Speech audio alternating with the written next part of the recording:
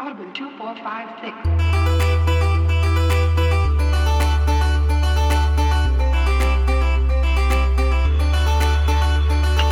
6. State of the Save is back with part 2 of our Undertale discussion. You might be wondering, who's this strange voice that's usually the second person to speak up and not the first person? Eric, our main host, had a wonderful baby girl this weekend. Coincidentally, I also got a niece. Weird. Figured that one out. Anyway. Very strange. Weird dynamics there. Anyway. We have a great show for you today. Let's start going around the horn a little bit. My name's Michael, hosting the show today. Let's go around our other host, Nick. Nick, how's it going? Hey, it's going good. That's good to hear. Also, I want to say off the top, too, this is some scheduling things got weird, so this is now a remote show, so if there's some technical lapses or difficulties, we apologize, but I'm hopeful that this will all hold strong and everything. So far, so good. John is back from Undertale Part 1. You might remember John. Say hello, John. Hi, I was there. I did Undertale Part 1, along with these lovely people. You were there. Friend to everyone, except Toriel in an alternate timeline and a few other random encounters. That's true.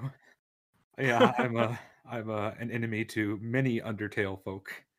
Boy, there's already a lot I want to go into on this game because there's so much. And this, I don't want to say this game is backloaded, but because there is a lot up front, it's not like Bastion where everything happens in the last hour. This is very much a game, though, where just there's so much to talk about, especially on the pacifist route. But before we get started with that, I kind of want to touch base with everybody, see what we've been playing. Let's start with Nick. Nick, what have you been up to besides Undertale? Other than Undertale, I am a little late to the party on the Apex Legends Arenas mode. I've mostly heard about that from Eric but I'll be honest, ever since like the first season of Apex, I don't know what's going on anymore. You could tell me that they're having crossovers with like Indiana Jones, and I'll be like, that sounds about right. Yeah. Yeah. Unfortunately, that's just Fortnite. So tell me about the Arenas mode. What separates it really from the main Battle Royale mode? So I actually prefer Arenas going back to Apex. I used to play a lot in the first maybe 3 or 4 seasons, but I haven't touched it in a while. So there's like 3 or 4 more heroes that have come out that I haven't seen. But essentially, it's just 3v3. I don't know if anybody played Breakout in Halo 5, but it's kind of similar vibes. I guess it's the same as like no respawns. You can revive, but other than that, it's just kind of like you pick your loadout with currency that you earn throughout the match. So there's kind of like a buy phase and everything. But I really enjoy it. When you initially said Breakout, my mind went to like that classic like Atari arcade game. I was like, wait, it's like Atari? All right, cool. All right, you gotta move the block to break some blocks. All right, cool. I get this, but Apex is going a new direction. Apex is really changing it up. I have no idea what it is even anymore.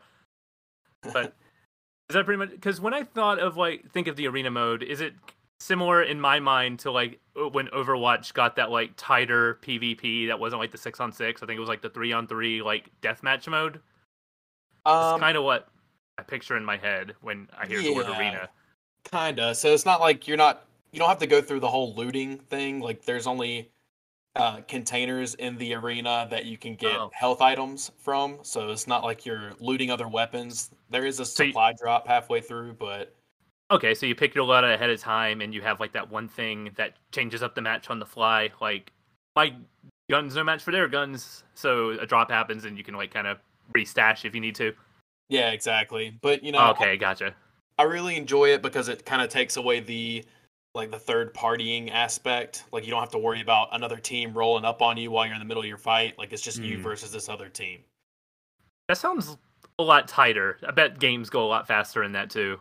Yeah, so it's there's a weird scoring mechanic in it where it's just like if you're the first to 3, you will win the game. But then if you both kind of like inch up, like you go back and forth and trade rounds, I don't know what the longest match can be, but you're basically trying to win best of threes after that as well. So it's weird. Gotcha. So you have to win by 2. You can't just win by 1. You got to win by 2. That's what it seems like, but I also haven't been able to notice a pattern whatsoever. So Gotcha. So it might be like tennis. Apex Maybe. Legends Arena is like tennis. But yeah, other than that, I just gotta say, new champion or whatever is broken. His name is Seer, and he basically just has wall hacks. Like they've just gotten to that point of the game where it's just not this operator. It just has wall hacks. He looks cool though. He has a really cool hat and has like a cyborg aesthetic about him. I'm like, I dig this dude. Yeah, he's Dig pretty his whole aesthetic. pretty fancy. He does look cool. So if I go back into Apex, I'm gonna have to grind for hours just to get him because I refuse to pay any money for that game for some reason. I'm just Yeah, I going feel out the same strong. way. All right, John, what has been rocking your consoles? Not Undertale. I'm not good at this hosting thing. No, man, rocking your console. Let's Yeah. be Yeah, rocking the that's consoles. just a normal phrase. We're starting it now. I like it. Stay and I'm say sold. we're rocking your consoles, ears, your ear holes with that's our the t-shirt. podcast. That's the t-shirt logo. Love it. Eric's not here. We're already thinking of t-shirts. But yeah, no, I've been You're listening playing to the show, Eric. This is what you get when you're gone. This is insanity. crazy ideas without your consent. Wait, that's the next podcast. Yeah. That's the next show name. Crazy ideas without your consent. Oh, jeez. But yeah, no, I've been playing a lot of. Well, lately I haven't really gotten into anything like very story heavy. Well, I guess it's debatable because I've been playing the latest. It's the latest zombies map in Call of Duty Black Ops Cold War. Yeah, It's okay. called Mauer der Toten, which translates to Wall of the Dead. They're in German again. Does that They are. mean? All Well, right. sort of. So It's I'm weird. going to give you a couple minutes because you are the zombie lore expert. Well, I was because I'll explain. So Because if you don't know, listeners, Call of Duty Zombies has an extensive lore very that encapsulates how many timelines? at Like, is there a least number? there are 2 highly developed timelines, but there are several that are referenced Okay. that like have individual events based around them. So So when we last seen the group, is it the original 4 that It's was kind of in the not. Black Ops mode? Okay, so it's a new team. they're gone. They have Call of Duty Zombies lore spoiler ahead. That's fine. At the end, Go. at the end of Black If you Ops care, 4, you know this already. exactly. Honestly, exactly. At the end of Black Ops 4, the 4 characters die. The main 4 characters that you played as for the last 10 years, they die because they realize that the thing that's perpetuating the zombies throughout the multiverse, yes, I said multiverse, is the fact that there are several versions of themselves that keep on living and making it through this cycle. And the cycle repeats itself when they get to a certain point. Because that was the thing in Black Ops 3. They had to Yes. find the original Black prime Ops 3 timeline versions and kill them. Yes, Black Ops 3 is the bad ending because that keeps the timeline going forever. Okay, I didn't know this. Yes, Black Ops 3 is considered the bad ending because it keeps you in the loop. It looks like a happy ending because it shows the characters triumphant at the end, but that just means they're about to do that shit all over again. And that's no. not fun. And Black Ops 4, which is not as good of a game, but it's the good ending because when they go back to Alcatraz, they break the timeline and they find out like, oh crap, we're stuck in this loop because Time out. Can I stop you there? Yeah. It goes back to the Alcatraz map from 2? yes, that is a pivotal map. It all comes back to Alcatraz. Yes. In the original, they had this Alcatraz map in Black Ops 2 where it was its own self-contained story, as we thought. Where the story of that map was there were 4 mobsters, and one of them was aware that they were in a cycle, and the other 3 were not. And the end game of that map was that you had to get the guy who was aware of the cycle to kill the other 3 mobsters. Because it's inevitable that the mobsters turn on him and kill him. And that keeps that cycle going. But you have to break the cycle by killing the other mobsters. When he breaks that cycle, it breaks the entirety of the cycle for the whole storyline. And that triggered the break for the main characters. When they got to Alcatraz, there was a version of themselves that's like, wait a second, the lab's not, we're supposed to be over here. Why are we here? This is different. This is different. This isn't good. And then, because there's only one of the characters that's aware of the cycle in this group too. And he's like, Okay. this is bad. This is not normal. Why Someone is, had to speak up. yeah. And so he ends up getting killed because he's what's keeping the cycle going in that time. It's weird. The point is, that's all gone. Those characters have died. It's crazy. If you're interested in just listening to a very interesting set of lore, look up COD Zombies lore. It is very surprisingly interesting. I've been playing the new game, which is its own self-contained reboot of that universe. At the end of the storyline, that the needed multiverse, a reboot. If something needed a reboot, it was the Zombies timeline. Yes, they collapsed the multiverse into one singular universe, and all of the trash. Gotcha. Yeah. Language now. All of the trash from all the other universe was thrown into this place called the Dark Ether. So there were only two dimensions now, the one dimension and the Dark Ether. This new storyline, inevitably, the Germans during World War II, in a desperate attempt to try to win the war, find a way to breach dimensions. They open up the Dark Ether, and all the zombies from all the timelines start piling through. Germans are at again. And that's the story, essentially. We're in Berlin trying to stop an outbreak of Nazis that are currently in the Dark Ether, formulating an army as an undead. It's weird. But the map is cool. And it's built up to be this, like, East Berlin and West Berlin are in ruins, because this takes place when the wall was still up. Okay. In the 80s. And the wall in this map is blown open. Zombies are all over Berlin. And your goal is to stop the Nazi army from coming out of the Dark Ether. And it's really cool. That does sound cool. Because I'm glad we got to like tie this up to zombies in the end, because as we were talking like multiverse and everything, I kept thinking what does this have to do with zombies again? Exactly. Like, it's really, it was just them trying to be like, zombies are just there. Yeah, exactly. This whole like alternate universe storylines going on. It really is. It's just the fact, it's sort of more so the fact that zombies are there. I didn't even talk about the aliens, but we're not going to go into that. What? Okay. We're not. Yeah. So is Vanguard, the new like being set in World War II, is that going to tie with more Nazi zombies in a way, or yes, is it actually is. We got an announcement recently, and this is really exciting to me because Vanguard is going to be a World War II game, but the zombies in this game is going to be made by Treyarch, which are the company that has made the most popular zombies. I even know that's a big deal because they made the zombie timeline. They are like the prime, they're the canonical zombie people. It's a huge deal because they're going to continue the story that's happening right now in Black Ops Cold War in Vanguard. It's going to be like talking about... That's the first time that's happened where it carried over into like different studios. Well, I think Vanguard's, correct me if I'm wrong, but I think all the studios are working on Vanguard. Like it's not just one studio anymore. I think so. So there was a development issue in the past where Sledgehammer was supposed to make the COD that's out now, Cold War, but something happened, we don't know what, and Treyarch had to take over control of that game. Treyarch, okay. I didn't know if that was Raven. Raven helped. So Treyarch and Raven made that game. And it's like, for this new COD, it's just an amalgamation of Sledgehammer leading the project, but with Raven and Treyarch assisting. And Treyarch heading the zombie mode. And that's what's exciting to me, because I know zombies will be in good hands with them. That does sound really cool, and I can't wait to hear about all the crazy lore stuff that happens. And that it's going to be exciting. It's a lot more contained, and it makes a lot more sense because there's no longer a multiverse. It's now like the story is told through radio intel. You no longer play as a named character. Okay. You play as a team called Requiem. Sounds kind of Bioshocky in that sense. Like they Bioshock the story. Like it, or more ingrained into the environment rather than like shoot these puzzle boxes and then unlock a cutscene.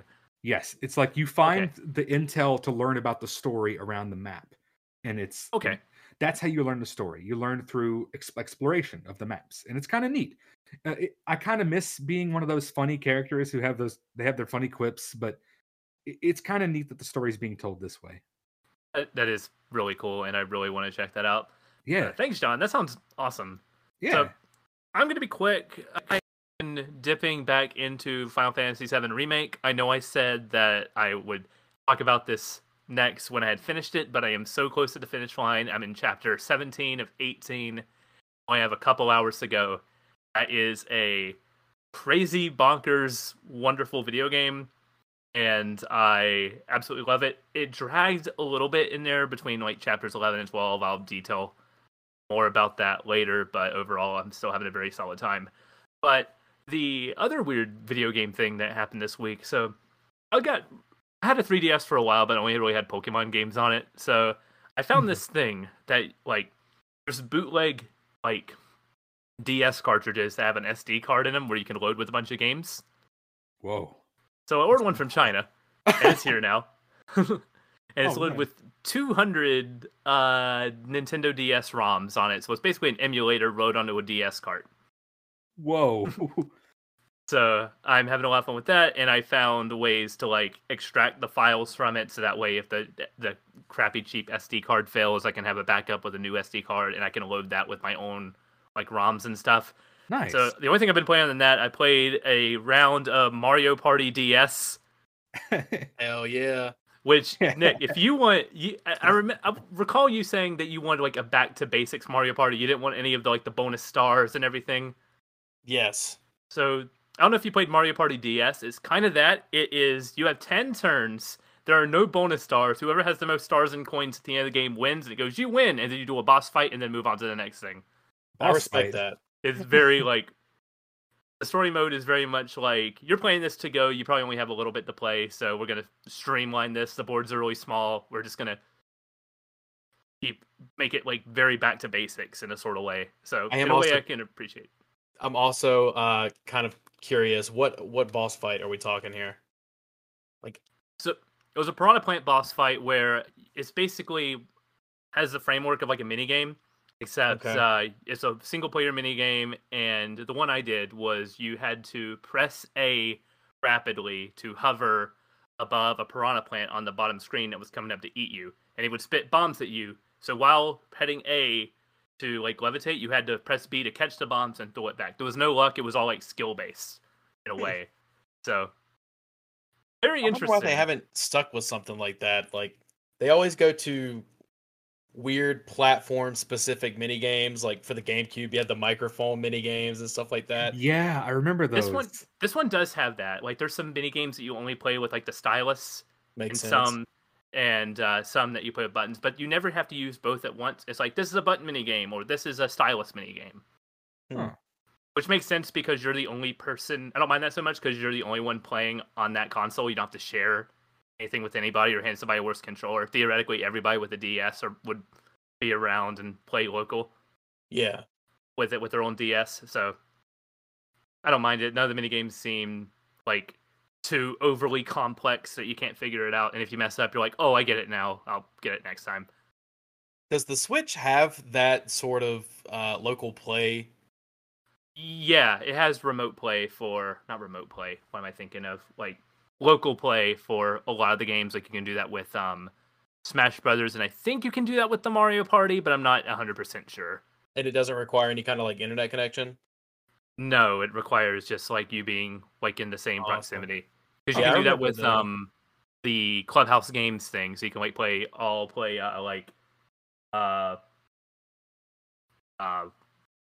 Chinese checkers or something in a group setting like that. So I just remember the Nintendo DS specifically just being kind of the king for like broke kids trying to play games together, because you could like play Mario what is it, Mario Kart. You could just, if one person had it, all four people could play together. It was so awesome. Right. I remember that. Yeah, I had a friend who had it, and this was a long time ago. I remember we had a sleepover where I didn't have the game, but I was able to play it with him because he had it. It was great. It's really cool. And there's some Switch games that do that too. Like I know Clubhouse Games has that, where it's just like, hey, download this app and everyone can play together in the same room. You can't like play it over like Wi-Fi, but in the same room at least. But that's awesome. Yeah, that's all right. nice.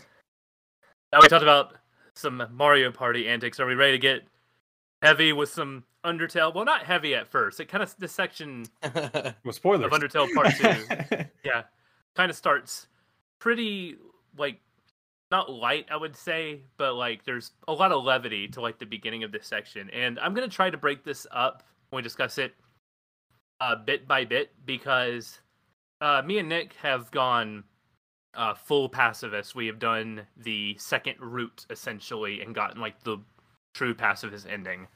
I assume, John, you've finished the main neutral playthrough, right? Yes, I've been doing it. I've continued it neutral. I only would kill who I wanted to kill, Okay. and yeah. Ooh. I can't wait to hear how. I'm going to be playing this game again, and I'm going to be Yeah. doing the pacifist run. Yeah. Okay. So, we're gonna mostly be talking, especially when we get to the second half. You can feel free to, especially once we get the trains on my end, especially once we get to the second route. John, if you want to like mute us while we're talking, me and Nick will be talking like heavy spoilers for that section. You can, or if you just want to hear us out and see how the run is different, that'll Noted. be your choice. Or I'll just go la la la la la into the microphone. Yeah, that's that's the perfect solution. perfect solution. Yeah, absolutely. That way nobody gets spoiled. All right. So I booted up the game again, and I was greeted with like a very happy like start screen. Like all the characters I had saved were like on the main screen, and the title screen music was a lot jauntier and happier than I remembered it being initially. Like I thought that alone was really cool, and the way Yeah. I would go ahead and say that the way this game handles knowing that it's a game is the thing I love most about it. Like, there are fourth wall breaks in games all the time, but I was very impressed with the way they handled fourth wall breaks, especially in like the second half of this game. Just the way it like plays with the fact that it's a video game, like blew my mind. And I've seen stuff in like games like that before. I'll talk more specifics once we get on, but I was just constantly impressed with the way it handled that stuff. Yeah, honestly. There were like moments where the fourth wall was being broken in one way, like in a way that wasn't like super meta, but then like a character like Sans would just break it to a meta point. Exactly. Like, yeah, we'll get to that. All right, so putting up this game again, the first thing I did was I went to the Grim Reaper sailboat dude and rode back to Undyne's place because I remembered that I had once passed Undyne's home, but I didn't actually go in there. Yeah, and I have a question for you about that ride. So, okay. I looked into this and I was interested to find some things out about this. Mm-hmm. When you were riding back, did they say anything about beware the man who speaks in hands? I don't remember that. No. Okay. Yeah, so that's a kind of like a pool of like random dialogue or whatever. I did get that one as well. Yeah. But yeah, I can't remember who it's actually regarding. Do you know anything about that? I think so. I don't want to jump to a conclusion. If I'm wrong, I'm wrong, but I think it's about the doctor prior to Alphys. Is that her name? Yeah, Dr. Gaster. Yeah. The doctor prior to them, and it's like something happened, one of their experiments went wrong. I was like, well, now that I've played this game, I could look into like lore. And I've learned that there is like a pool of quotes and stuff you can get in various playthroughs. Like you could play the game 50 times and get a new quote on the 50th time because there's like it's like a 100. It's like the game when you start a new game of Undertale, it apparently takes a number between like 1 and 100. Oh, there's like a seed generator with what you get with that stuff. And there's like certain things that'll happen if you get a certain number. Like for example, earlier in the game, I got a call from the scientist, and she was like ordering a pizza. Huh. And not everybody gets that because that's like one of those pulls you get with the number. And that's she was crazy. Like, yeah, she was like, "Oh yeah, I wanted to order a pizza. I'll text you what I want on it." And then it's like your phone is too old for texts. But I thought that was so cool. Yeah. That makes me want to play this game over and over now. Right, because every time like I find something that I love about it and like hearing or like trying to like look up like watching like clips of it just to like refresh myself before I end up doing this. I'm like, wait a minute, I didn't get like that at all. That's crazy how this game like shifts and everything. And I see after playing through it, it's like the epiphany moment that I had like at the end of playing Bastion where I'm like, I get it now. I Mhm. get the fandom behind this game. Maybe some of them take it. I apologize, Undertale subreddit, if you're listening. Some of them may have taken it a little too like extreme, but overall, I'm like, I get why. I get why there's a fandom behind this game. Yeah, I do too. I do I'm now listening. because I was prior to jumping onto this game. I was kind of like, wow, this game really is a big deal. I guess. I mean, I don't know, but now I can see why. And it's like it's Yeah, crazy because you and Nick, but even though you're both doing a pacifist run, there are things that's like we're still not different. seeing everything. Our Yeah. playthroughs are still unique to us in some ways, which is what makes this game feel like personal to me in some ways. Just Mhm. because like this is my playthrough. Like Yeah. even though I'm doing a route that's been played before, no one is there's comfort in knowing no one's probably had my exact game of Undertale, Yeah. which is very fascinating for like a very small like one man made this. Oh, Like Toby that's Fox. crazy. But Toby Fox, but with like some of the art was handled like outside by like some other people, but overall like the game design and the story were all handled by one person, and that's just incredible to me. Mhm. All right, so uh I went back to Undyne's house, and Papyrus is trying to make us friends with Undyne. And my favorite bit here is when Papyrus just is really awkward. He's trying to set up this conversation. He says, "I have to use the bathroom," and then jumps out the window, Papyrus style. I didn't get that because I killed Undyne, so that's awesome. And then like things are a little bit awkward, and then like Papyrus comes back and challenges Undyne to be your friend, and she like accepts. The Yeah. whole bit here. I think you had to do this too, Nick, to like do the true pacifist route. Yeah. But just it basically don't want to spoil like all the bits just in case like if you're a listener and want to experience a lot of the pacifist stuff on your own. That's completely reasonable. But basically, it turns into like a cooking challenge where she's like up in the ante, like extreme cooking. It's very much like that SpongeBob episode where Sandy is really worried about going into hibernation. So she's like ramping up the extreme, Oh yeah. where it's like, we're going to play Find the Hay in a Needle Stack. I feel like Undyne and Sandy would be like best friends They in a both way. go through the arm crunchers together. Yes, absolutely. Undyne will be like, this is weak. This is what you call arm crunchers. I'm barely getting crunched. Basically, as a result, the house burns down. Ah!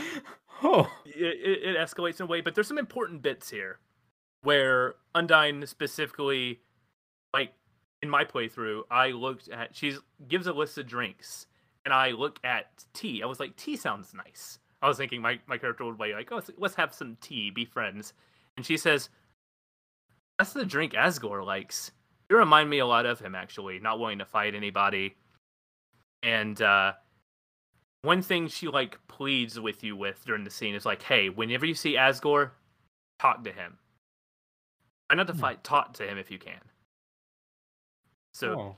that really frames going into like the final section for me, because that was the first thing I did. I was just like, okay, just I don't know if he wanted. I believe that the king is, even though he is the cause of like these deaths and everything, I feel like he was trying to do what he thought was. We talked about like last time how this game is all about perspectives, and Yeah. how if you play the game one way, you're like looking at everything a different way versus another way. And just that thought of just being an empathizing, having a character be like, you remind me a lot of Asgore, which if just being like an RPG, you're going to like find like the main villain. Hearing like someone compare you to him is just like not off-putting, but it's like it frames like the rest of the section for me. Yeah, no, I didn't get that because my Killed her. situation with Undyne was different. I killed her, but yeah, You murdered her, then had a glass of water. I did, and then I got another one, and then it evaporated, and that was sad. Oh But no! but yeah, no, What'd you get? You get dehydrated. I know I Least deserved you it. can do. You I know who felt else is bad. dehydrated? All the people you killed. Probably everyone I murdered with my hands. But Hey, how'd this section go for you, Nick? Was there anything I touched on that went differently for you here? No, I think walking away from this, Undyne actually just becomes one of my favorite characters. Yeah, I agree. She's got the determination thing going for her. You can tell that she has kind of had this hard upbringing, but finds, again, like talking about perspectives, uh, she Asgore is a very important person in her life. He basically sets her on what she considers to be her path of, like, her destiny or whatever. Yeah, Asgore was her mentor. Like he trained her and everything, so she owes a lot to him in particular. Yeah, Yeah, go on. I'm sorry. that's pretty much it. I mean, we got the interesting back turn. I think it's cool that it does the same thing where it kind of like puts you and Asgore on this same like level, like kind of brings forth similarities between you and him. Um, it's kind of a shame. Now this is in the main game. I kind of get the second playthrough kind of mixes up for me in my head, but that's in the first playthrough. Yeah. But yeah. Mhm. And just the thought of like you start questioning being like told that you're like Asgore. You start questioning would I have done the same thing in his situation? Like just yeah, that whole framing of it is really well done here. But then I go past the laboratory here, and this is where this is the most like gameplay heavy section up for a little bit before you get to the first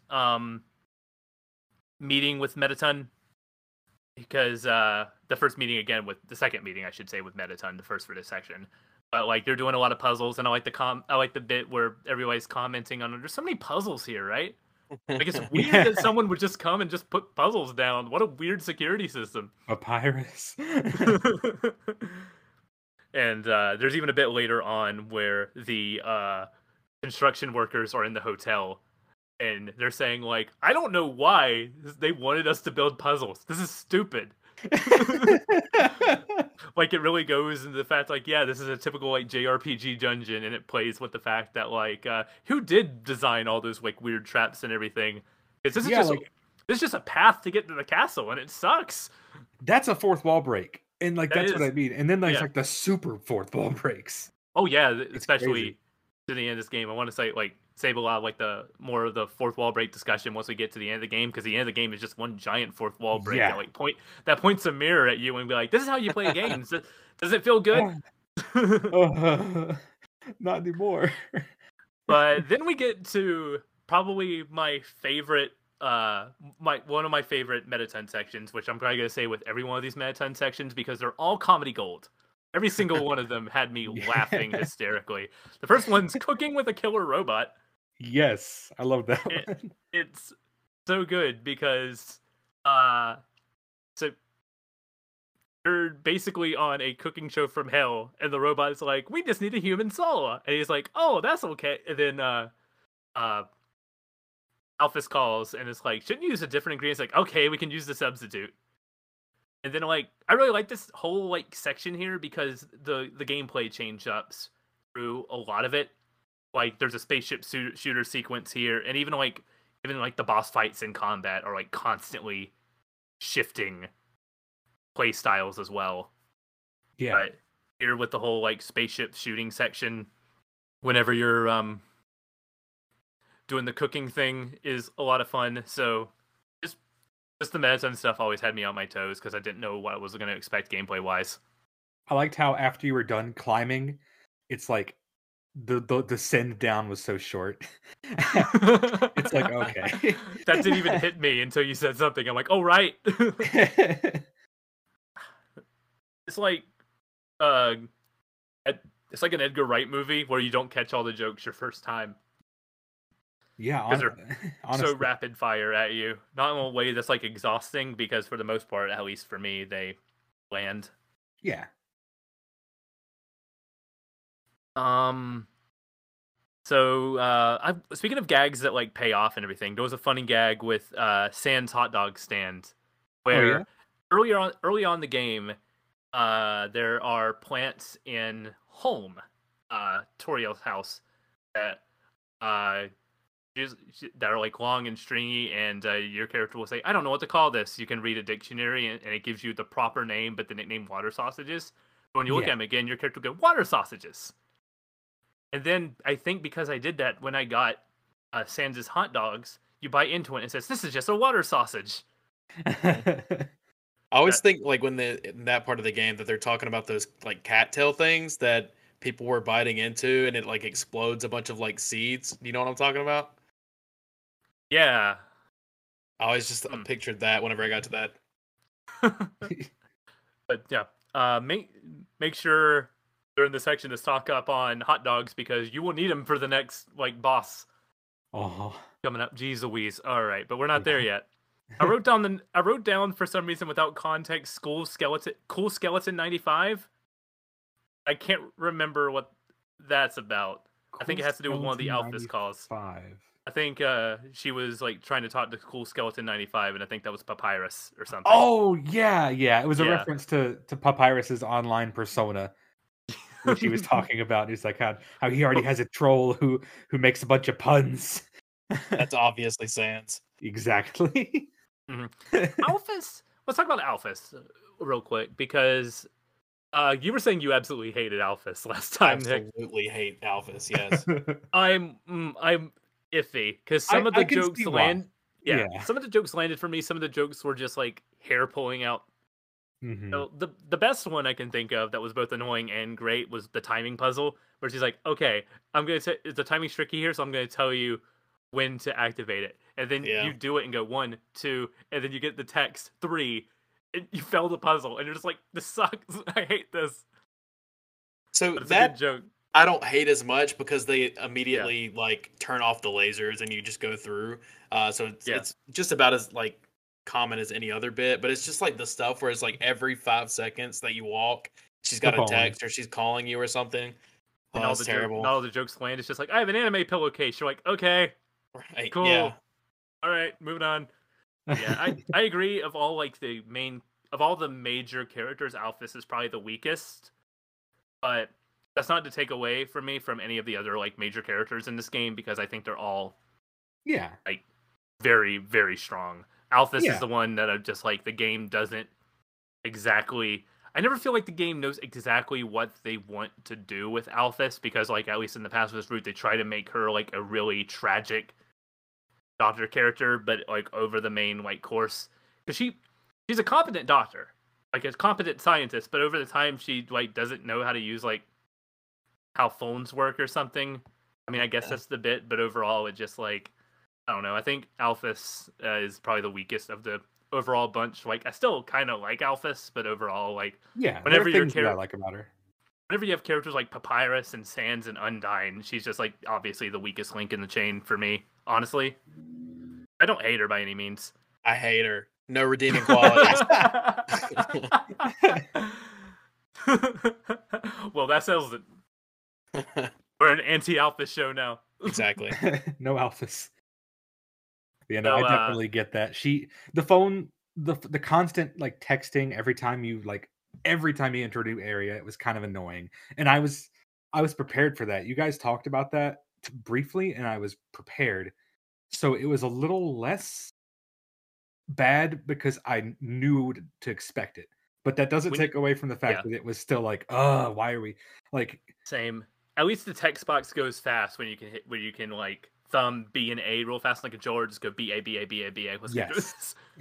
It wasn't like I it feel made like- you. Go ahead. Oh, that was my point. I was just gonna say, like, the way that they could have made that from like the most annoying thing to the best bit in the game is just like halfway through it. If you can just go to your cell phone and unfriend her, that would be the best thing ever. Yes, because you Block. find out that there's even a bit where it's like, yeah, I must have added you on my account, as a friend and not and forgot. And then like after that, you could have.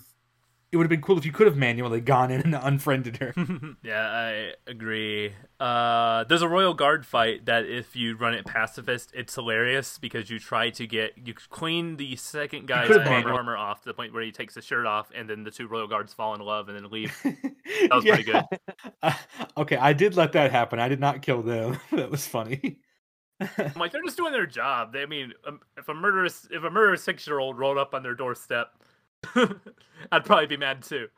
Gotta do what you gotta do at that point. Exactly. Another great medicine bit here with the news show, and some of the crawls here are absolutely hilarious. Like the school has canceled over reactivated puzzles. It's a great bit, and this bit revolves around like of deactivating bombs. The music here is like just the typical Mettaton theme, but with like a newsy flair to it. I absolutely love this section. You guys want to speak to this bit at all? No. Okay. That's pretty much it. I don't remember that one as well, but it was. I remember enjoying it. I like the bombs. Like you go to the first one, it's like figure out the bomb, and the first one that you ring up is a bomb, so I hit on that, and then it zooms out and there's a bunch of stuff and it goes, they're all bombs. That was great. And I liked that just no phrase has made me happier in a long time than you successfully diffused dog. I do remember that. Yes. That was great. And then we get to the first like major boss fight of this section. I just want to say, gameplay wise, I loved every single boss fight from here on out. Like the second half of this game, it felt like the bosses were made in like order. In a way, I don't know what the order in which the boss fights were made, but it seems like for every single one, they just got better. And I might have just been getting better at the controls, but I feel like I was like dodging stuff a lot more efficiently than I was in the first half. Mm. But yeah, we get to the Spider Queen Muffet. And she is mad that you did not buy her from her bake sale. She's going to kill you for it.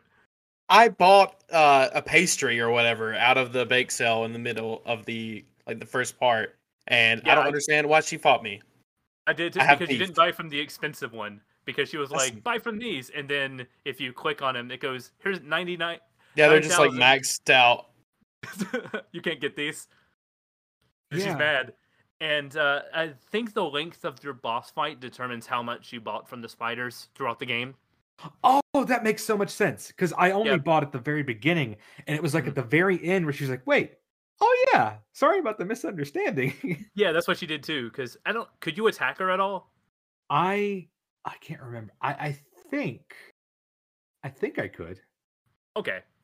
Because I want to say there was about like, I can't remember how many, but like 15 or 16 like turns before it finally let me, because it was a while. Yeah. The only boss fight that spares you. You don't spare her. She's the one who spares you because you're kind of trapped in the situation. Also, the music here slaps. Yeah, which I'm gonna say a lot. One of the best songs in the game. I even like the bit where like during one of the things it says all the spiders are like snapping to the music. I was like, I died so much here, but I wasn't even mad because I'm like, I get to hear that boss theme again. Which is so good. But eventually you get to the point where she's just like, oh, you bought some stuff. All right, sorry. we'll murder the next people who come here who didn't buy anything. Like, there's no alternate route to the castle from what I see, so people have to cross in that cave a lot.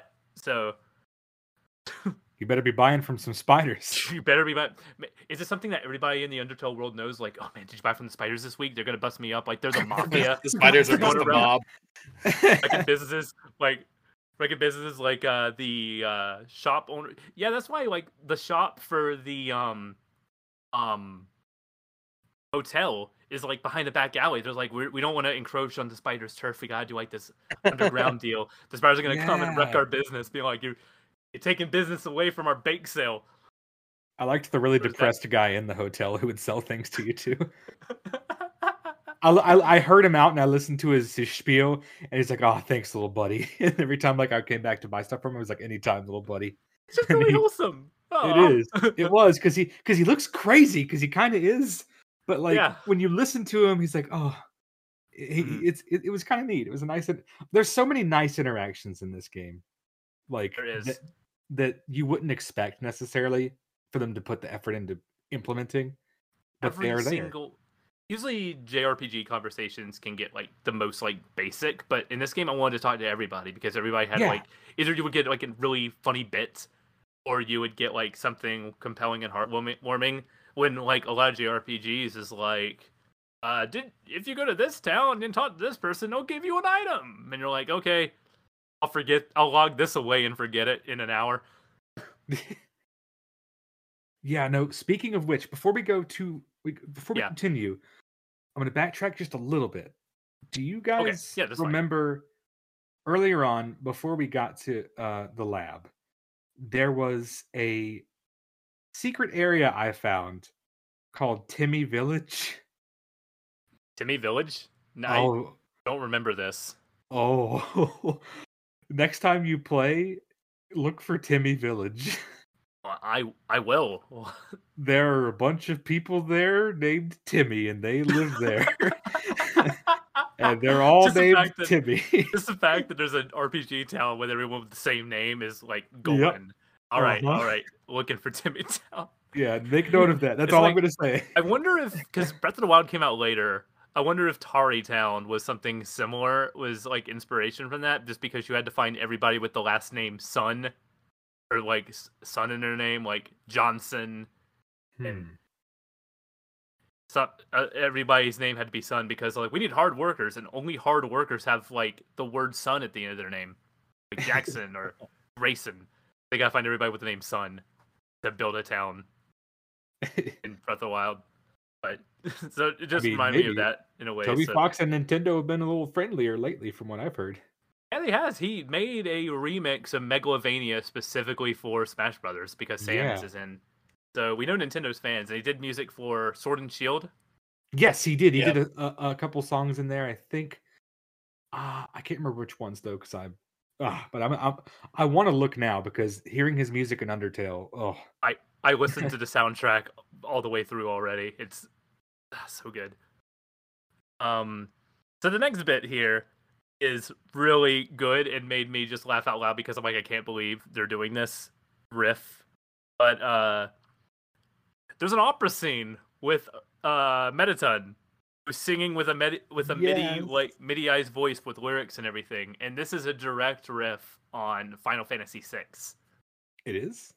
So in Final Fantasy VI, there's a bit where I never played the game, so I might be butchering this, but from osmosis, there's a bit where you have to get an airship, and one of your party members looks like the opera actress who has the airship. So you kidnap the actress, and then one of the characters in your party has to perform the opera. But the lyrics in the opera connect to her story in such a way where it's actually a tragic song with what's going on in her current situation. Like in the opera, she's singing about like a love that was like lost whenever like I believe you experience that in like the game. So it was like a really heartbreaking moment for her that she has to sing lyrics that relate to how she's feeling. And here is just a robot that's trying to kill you. Yep. But Uh-huh. when I saw that and just saw what they were doing, that was like the biggest laugh it got from me. I was like, oh my god, they're doing the Final Fantasy VI bit. It's gold.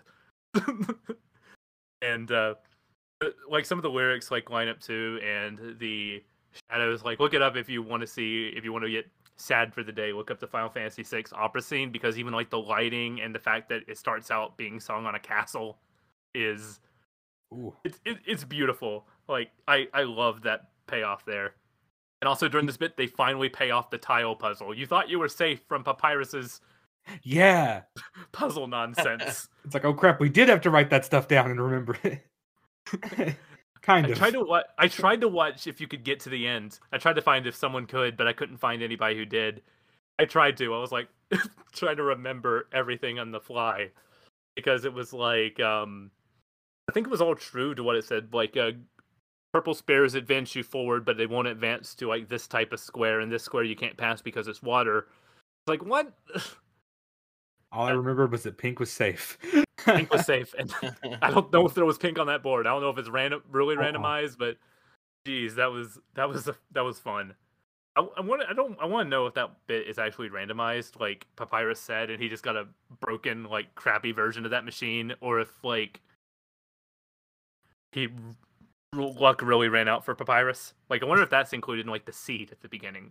I really want to do some research on that seed thing, just because I want to I do too. I didn't get to do a lot, see. but like I was watching a couple of videos and I came across one that talked about that, and I was like, okay, I need to look into what all the things are so I can keep track of them if I find them in my next playthrough. But also, there's a part of me that doesn't want to be spoiled for some of them. Yeah, I want to read. I want to read a design doc. I wonder if Toby Fox out there has like a design like spreadsheet for this game, because I would just fawn over it and be like, Mm. how did you do this?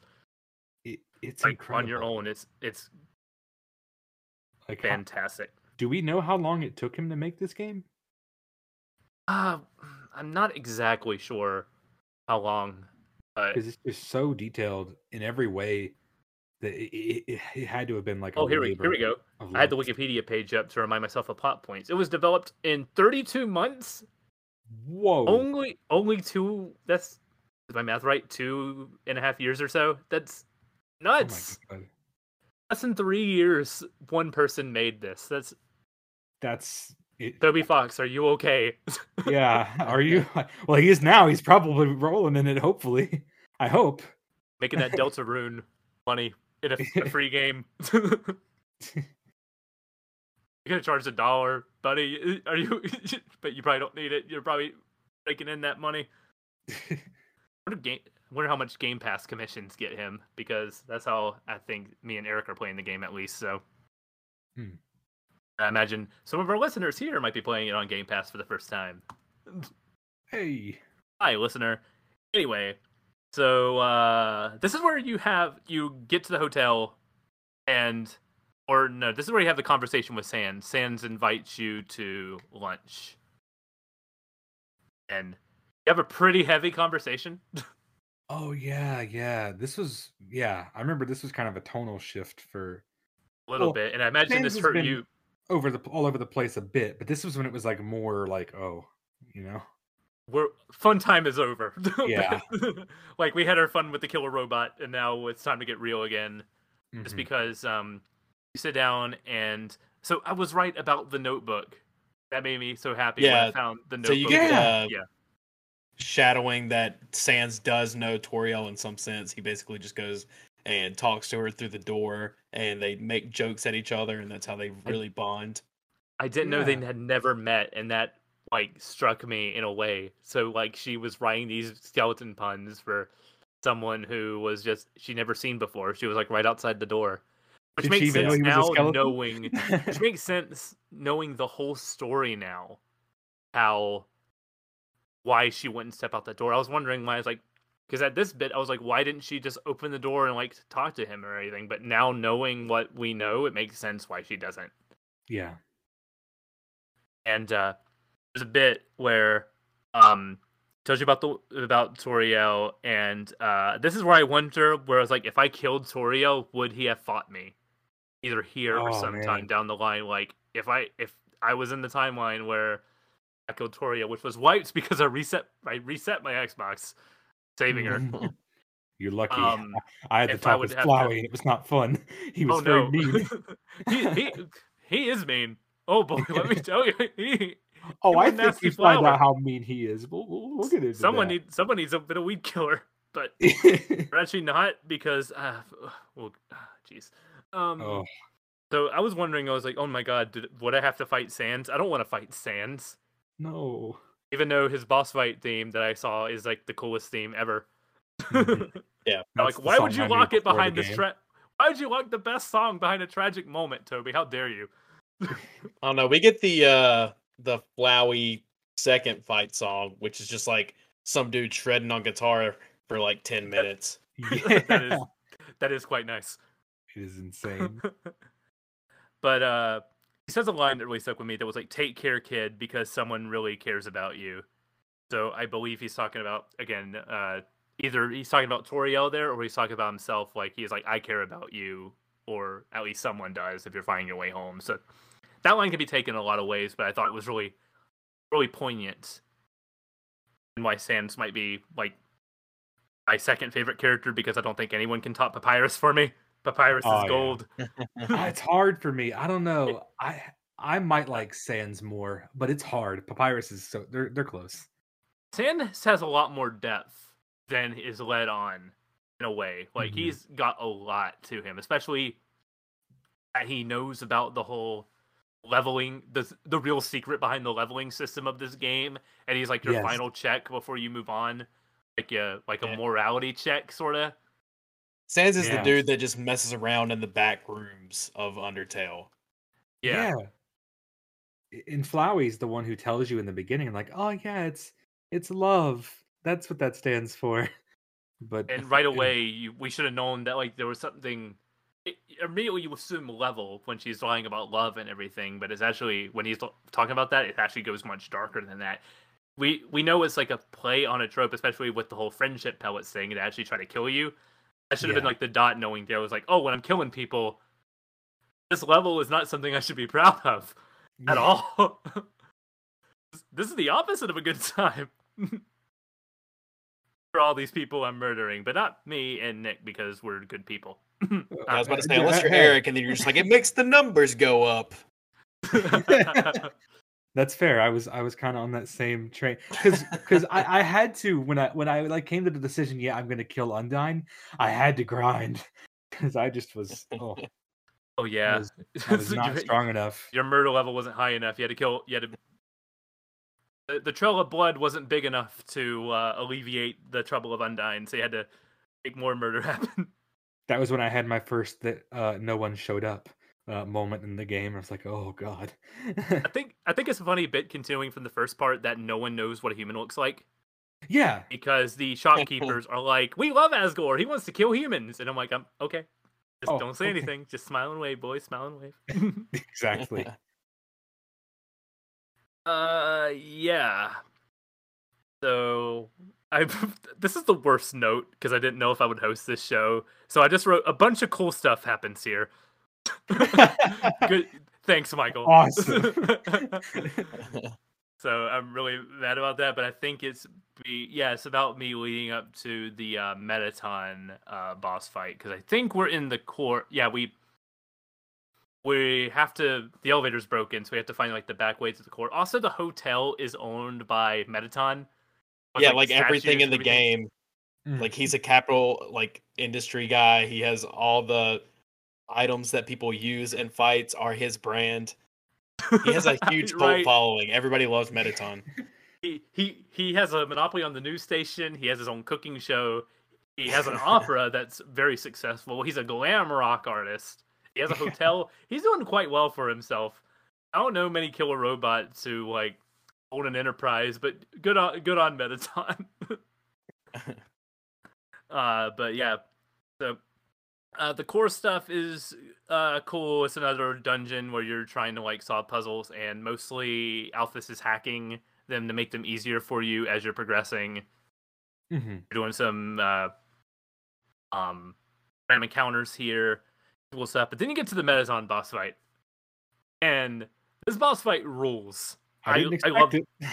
I love this fight so much.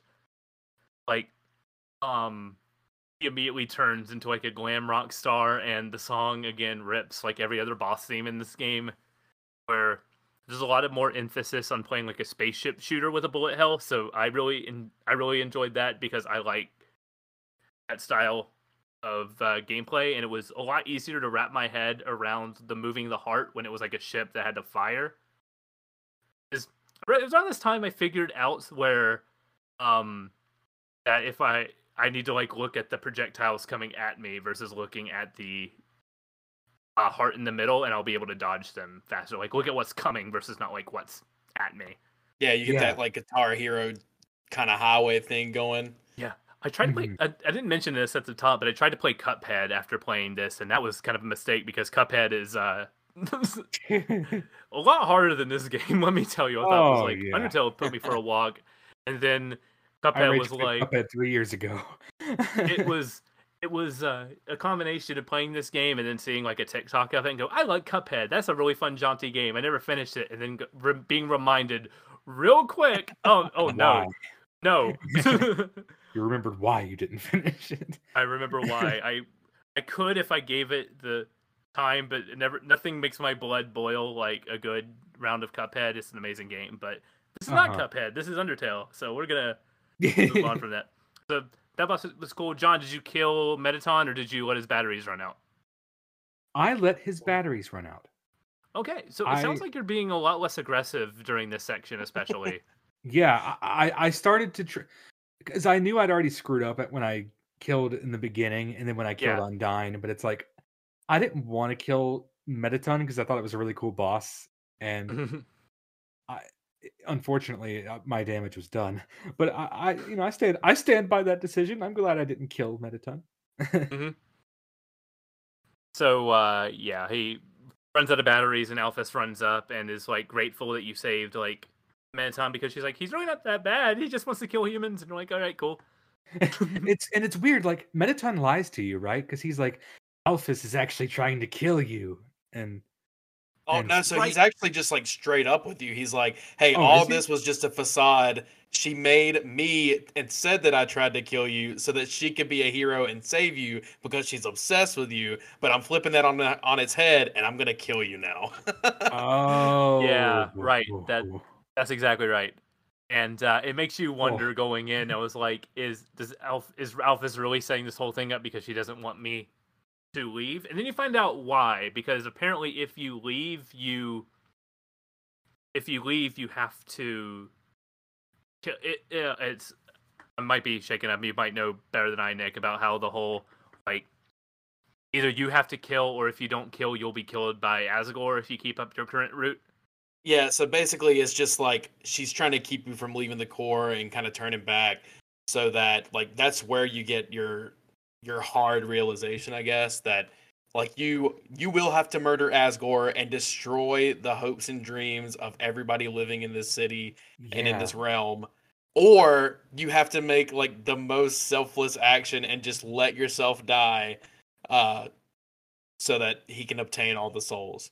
So it's just like kind of kid gloves are off at this point. Yeah, but then at that point he'll open the portal and kill all the humans. So it Right, won't really be a exactly. selfless act. So it's like it makes you question your moral decision and make you wonder like, am I going to actually kill this dude or am I going to but Undyne's words were like, no, if you just talk to him, he'll eventually see your way because he's so much like you in that regard. Which is ironic because that you can't do that in that fight. Oh no, he does not. He No. Not a talker, that Asgore, turns out. He was very polite. I do have a question. Yeah. About how did you have an essay portion in the Metaton fight, and how did that go? The essay Oh yeah. So I asked, at least for the first few times. I don't remember it for the like later bits, but he asked me a few times. It was like, what's your favorite thing about me? And I always said like either a mixture of like your pizzazz or like your showmanship, and that one got me a big rating score because the way to end the fight is to rally the crowd up to get your ratings high. It's not necessarily about like killing him. It's about like working the crowd. Like if you taunt him and dodge his attacks, you'll get a big ratings boost, but you'll get a ratings hit if you taunt him and then get hit. So yeah. So on PC, there's literally just I guess instead of that, you're just typing out an essay, and then there's like if you put beautiful or Metaton, it gives you like extra points, so you can basically just front load your fight and get like 2,000 points or whatever in that one part. Oh, that's cool. Because on console, you just get like a text screen and you can type. It was like, please type what is just one question. It's like, what do you think about Asgore? What's your favorite thing about not Asgore? What's your favorite thing about Metaton? So you just write one. I wrote like one sentence and I got points for length. So I think it's cool that it accounts for it on console. I wonder if on Switch when you can like type on the touch screen, if that would make it easier to like write out the essay versus like on a controller on Xbox. It's probably like, hey, you typed a sentence, good job, here you go. The funniest part about that is if you use profanity in your essay, you get less points. It takes your points away. He's like, we're trying to uphold a nice family rating here. The FCC is gonna find me. I don't want that. I'm running a business here. Do you imagine what I'll do with a fine? It would kill me. It will cripple my business. Human. Ruined me. So yeah.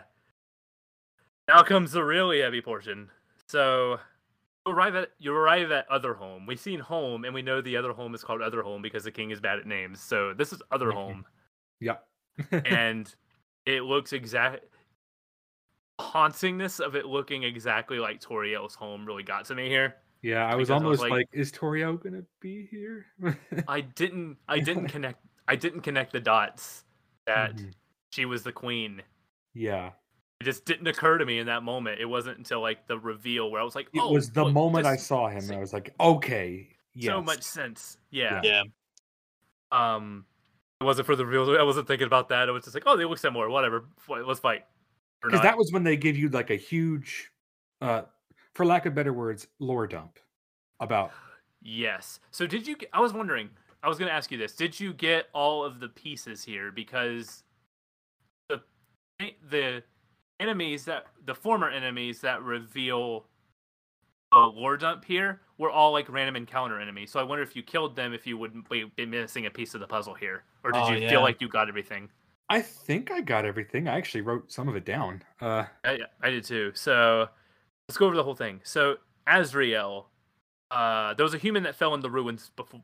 A human supposedly fell into the ruins. You assume at this point that was before you. Yes. And Azrael cares for the sick human, but it died in his arms. And he was blamed and attacked by humans because he went to the surface to turn the human on and laid her or him on a field of flowers. Yes, the bed of flowers. And that's where the humans attacked. And it's implied that is the kickstart to the monsters hunting down and killing all the humans killing all the monsters. Is that right? Or was that just one factor? Yeah. Nah, so Azrael, this is after they've been sealed away underground. So there is still that point of contention. But Azrael is Asgore's son or daughter, I guess child. Yeah, because it says he breaks the seal to get he uses the human soul to get out to save the human. That's what I think. So he can use one he can use one soul to get out, but in order to free all the monsters, it has to be 7 souls. Right. Is that right? Okay. So basically you get this little lore dump that you were raised essentially, or not you, but the first child to fall in the hole is raised alongside Azrael as the king and queen's son and daughter. That child dies, and then Azrael brings him to the human world because they say they want to see the flowers one last time. And that's right. Oh, humanity, being as terrible as it is, I guess, I assume that Azrael killed the first child, and then in turn they kill him, and he doesn't fight back. They just kill him. Yeah, he didn't. Yeah, he absorbed the power soul, because the thing is, Azrael looked like a monster because when the child died, it absorbed the soul. So we got much more. Absorbing the soul made him much more powerful. So he was like a hulking beast compared to the humans. So that's what. And he didn't fight back, and he turned to dust, meaning like his soul was completely wiped. Like there's no more Azrael. Yeah, it said he completely shattered. He crawled back or home. So you think? Right? Yeah. Pacifist route. Oh. But there's also like a really good bit that made me sigh here too. Is like I explored the whole house because I wanted to see, and everything is the same. Like all the dialogue options for when you touch things is even the same too, which makes you question: am I back to where I began? Until you realize that this is Other Home. Yeah, that's why I was like, is Torio gonna be here? Because it felt so similar. Yeah, they have cool analogs where if you go to where you would sleep in home, you have the gifts, which are specific to your run, basically. So if you haven't killed anybody, you get like a toy knife, and if you are running a genocide route, you get a real knife. Um, Oh, and then I in the got a far real. left, Oh yeah, I got a toy knife, and I got a locket. I think that gave me bonus defense. yeah, I think if you are running like a pacifist route, they give you a better defense item than an offense item. That makes Um, sense. Yeah. yeah. and then That makes if you go into the kitchen, you see that there are just a bunch of crumpled up cinnamon or butterscotch pie recipes because Yep. as Asgore's Oh, feeling the Yep. loneliness. Yep. he was trying to make And his wife's recipe. what got me was a mirror that you look at, and it says, "Despite everything, it's still you." Yeah, And I don't know why. I don't know if it was despite everything, it's still you. I didn't know if like you took it as kind of cheeky, but I took that as like that hit me hard in a yeah. way. Like no matter all the struggle you've gone through, all the pain that you saw, like at this point, you're still you at the end of it, and that Hmm. ah, jeez, that that that hurt. That hurt, man. Man. that single line got me more than may have been intended. I don't know, but so we get to the throne room here, Yeah. And this is when we and meet Sans again. this is where I meet Sans again, and this is where you get the dump of execution points and the level of violence, and it's basically a check here. So, what was your? Do you remember your level and your experience going into this, John? I can't remember the exact level. I know it was over 10. Jeez. That But seems high. But it was not over 15. Was it I over? Okay. Hmm. Like, is over 15 like the point where Sans is like, nah, you have to die now? Or is that Ah, only in a genocide route where you have to fight Sans here? I don't actually know. I I, think it might be a genocide route. Gotcha. I might have I just don't. missed the It might mark. not attack you with Papyrus is alive for sure. Like, He made me feel awful though. yeah. He said something. I cannot. I was scared, even though I was like, I don't think I killed anybody. I was wrapping through my head. I was like, it was like Yeah, you a get that better like little yeah. bit of Oh no. Oh no. He was like, you killed when uh-huh. you felt like it, but you still killed, and you. It's like it's a better version of the river in Metal Gear Solid 3 with Right. the fight with the Yeah. pain, where you are walking through a river and you see all of the ghosts of the men you killed. And I was doing a solo, not kill playthrough, so my river was empty.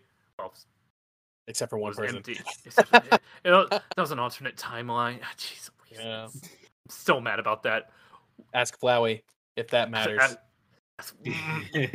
He was the main. He's the main. He's, but it's Ocelot.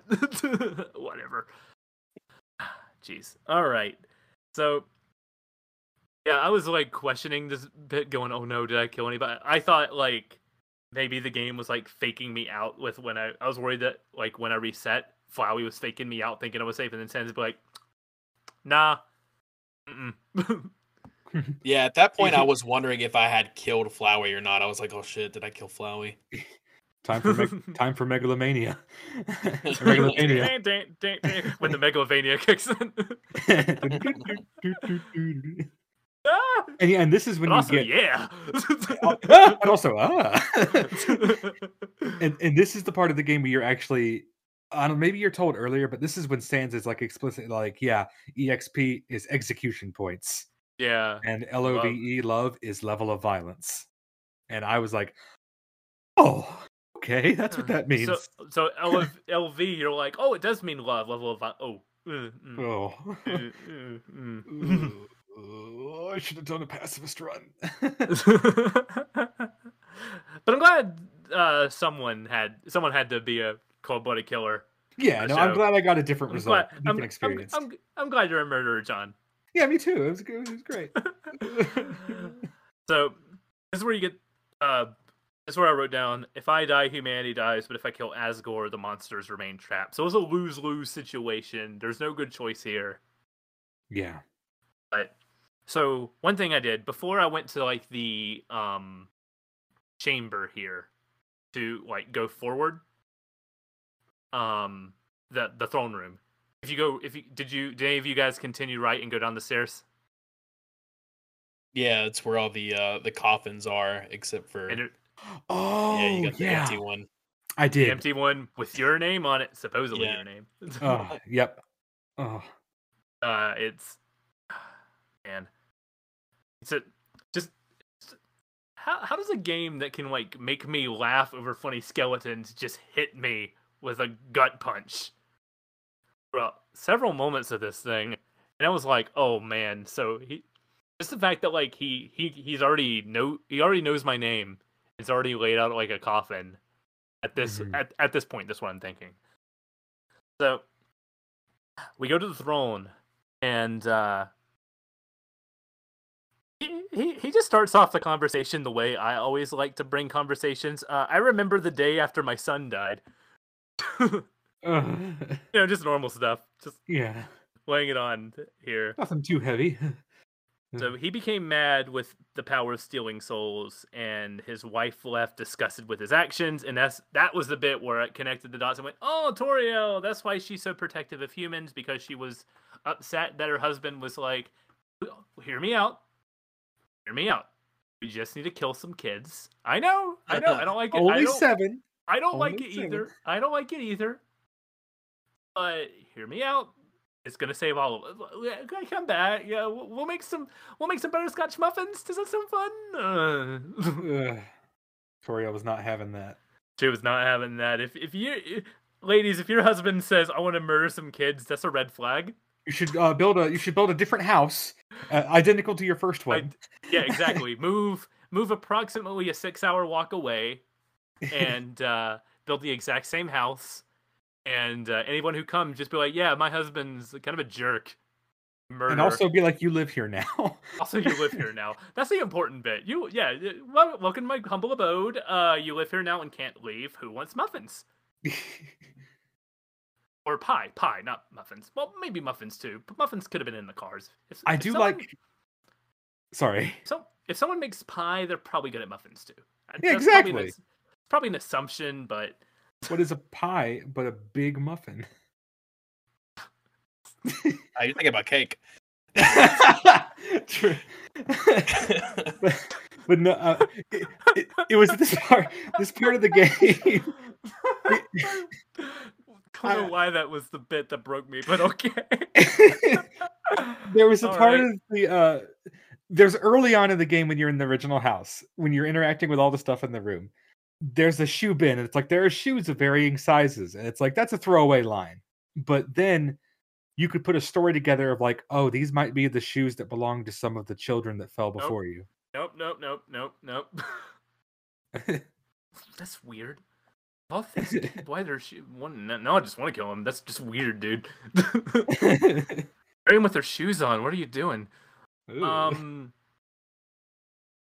So I wrote down, oh no, friendship. Oh, so I didn't write down anything in this boss fight because I was so enamored with it. But he straight up says, no, you can't talk to me, because he straight up uses his trident and destroys the mercy bar. Yeah, it's like, oh. I still tried to talk to him anyway for the first few times, and I'll admit this is the one time I had to look up, going, "What am I doing wrong?" Yeah, I did that as well. I was just like, bro. I was like, what am I doing something? And it was like, oh no, you have to whittle his health down. I'm like, oh, okay. Yeah.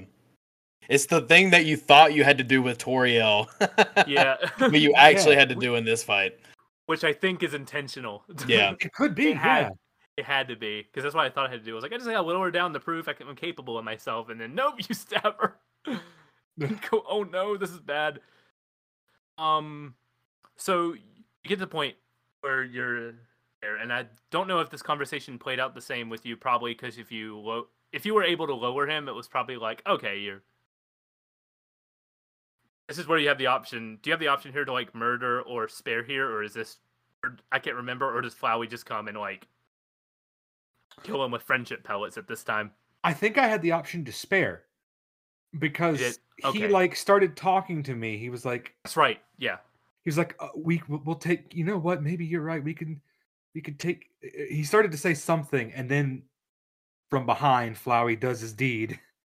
Friendship pellets. And then like my heart sank. My heart, for a moment, my heart sank. I was like, no. Right. That of And all when the I deaths, well, of all like the potential deaths in this game, Sans would have hurt the most. Asgore was like, "What? Oh, I was just yeah, coming through to him." It was like more frustrating, it was so which made sad. you.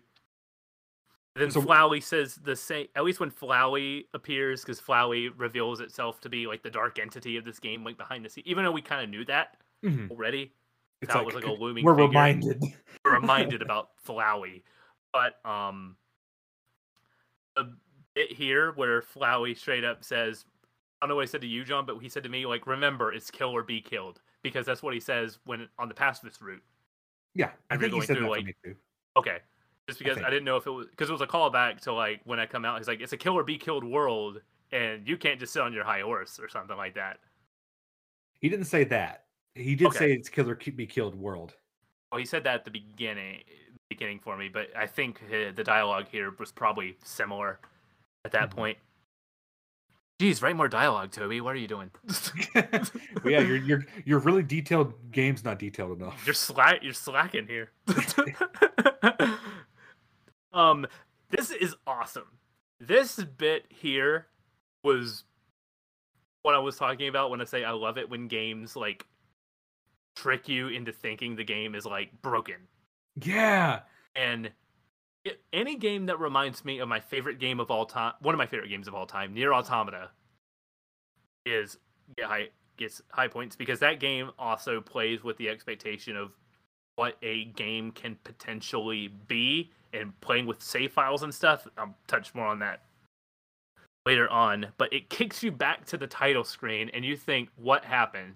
Like a hard crash. Yeah, a Yeah. hard crash. Even it makes you sign on Xbox. It makes you sign in again. It makes you sign in on your profile. That's Like you go, would you like to sign in? Which like it literally boots you to the main menu screen. oh my And then God. you hit the continue button. It says Flowey, level 9999, XP 9999. Did you get the little opening? Did you get the little opening when you start the yes. game and it's like long Plays the ago? opening with the music, and then it like glitches out. They all disappeared without a trace. It's like oh so God. good. It's so good. Ugh. Oh man, I love this bit to pieces. It's amazing. And so then you get Flowey's like boss fight here, which is easily the most frustrating fight, but it has to be. Yes. Because the checkpoints here are more generous than it ever has been, because he's literally creating save states. Yes. And will reload save states to put you in a worse situation than you were so he can hit you over again. It's wonderful. The fact that like he is can like, if he's the master of the universe, it makes sense that he has control over the game. He controls the save file, he controls the universe itself, he can reset it on a whim. He's got all the cards in his hand and you are nothing to him. He did what he wanted to do. He literally became a god. He became a god, which is very much a JRPG trope too. Like this game plays a lot on like JRPG tropes and everything, but this is the most part where it feels most like the old school Final Fantasy game, where the main villain literally becomes a god or is descended from a fallen god, and you have to kill them. Like Persona 5 does that in a way. Like even a game about doing cool heists in people's minds can't escape. We gotta fight a corrupted god. That's just how it goes. But man, that Flowey fight, it was scary. Yeah. I like how it's silhouetted at first. It's like, oh wow, Flowey's big. Oh, Flowey's really big. And then like his face appears on the screen and he laughs, and as he's laughing, it shows what he is. It's like I like audibly was like my jaw was dropped. It's so different than anything else in this game for good reason. It's very much photorealistic. It's like one of those cut out pieces of like magazine. Yeah, very unsettling with the style. And it was I just want so to touch cool. on all the bosses in this back half versus the first half. Like all the bosses were like even like the Papyrus fight, he was just like mostly a pose figure that would like animate his eyes. But all the boss fights here were so well animated. Like the spider boss was like moving like her arms was like the tea is like pouring tea as she's like fighting you. This is insane. Like that's where the 2.5 years went. Yeah, the animation for those bosses, especially the Flowey fight, which the animation is so good here. It's crazy, and you're freeing the souls of the other children that were killed here. And that's a Which is a key checkpoint, thing. basically. With each one, it's like Each one is a checkpoint, which Oh, creates I a was save just state. like crossing my fingers, hoping that I didn't die. Oh, really? Oh my yeah, god! How did you complete this without dying? Or So I thought it was like rubber banding. I kind of thought that like oh, it was hitting you for less damage the longer that you got into the fight. Did you die during this? yeah. Yeah, Oh, in the wow. beginning, I'm not even it's trying to be really like, oh, hard. I'm a pro gamer, but it's just like, Because some of the stuff, like at the beginning, I was overwhelmed with so much going on. I was like, how do I Yeah. dodge the fire? Okay, the locusts are a bit weird in their The lasers. pattern. Oh, the Yeah. lasers are here. Oh, he has a big mouth laser. That's a problem. Yeah, I died a lot more in the beginning. Once I got kind of the flow of it.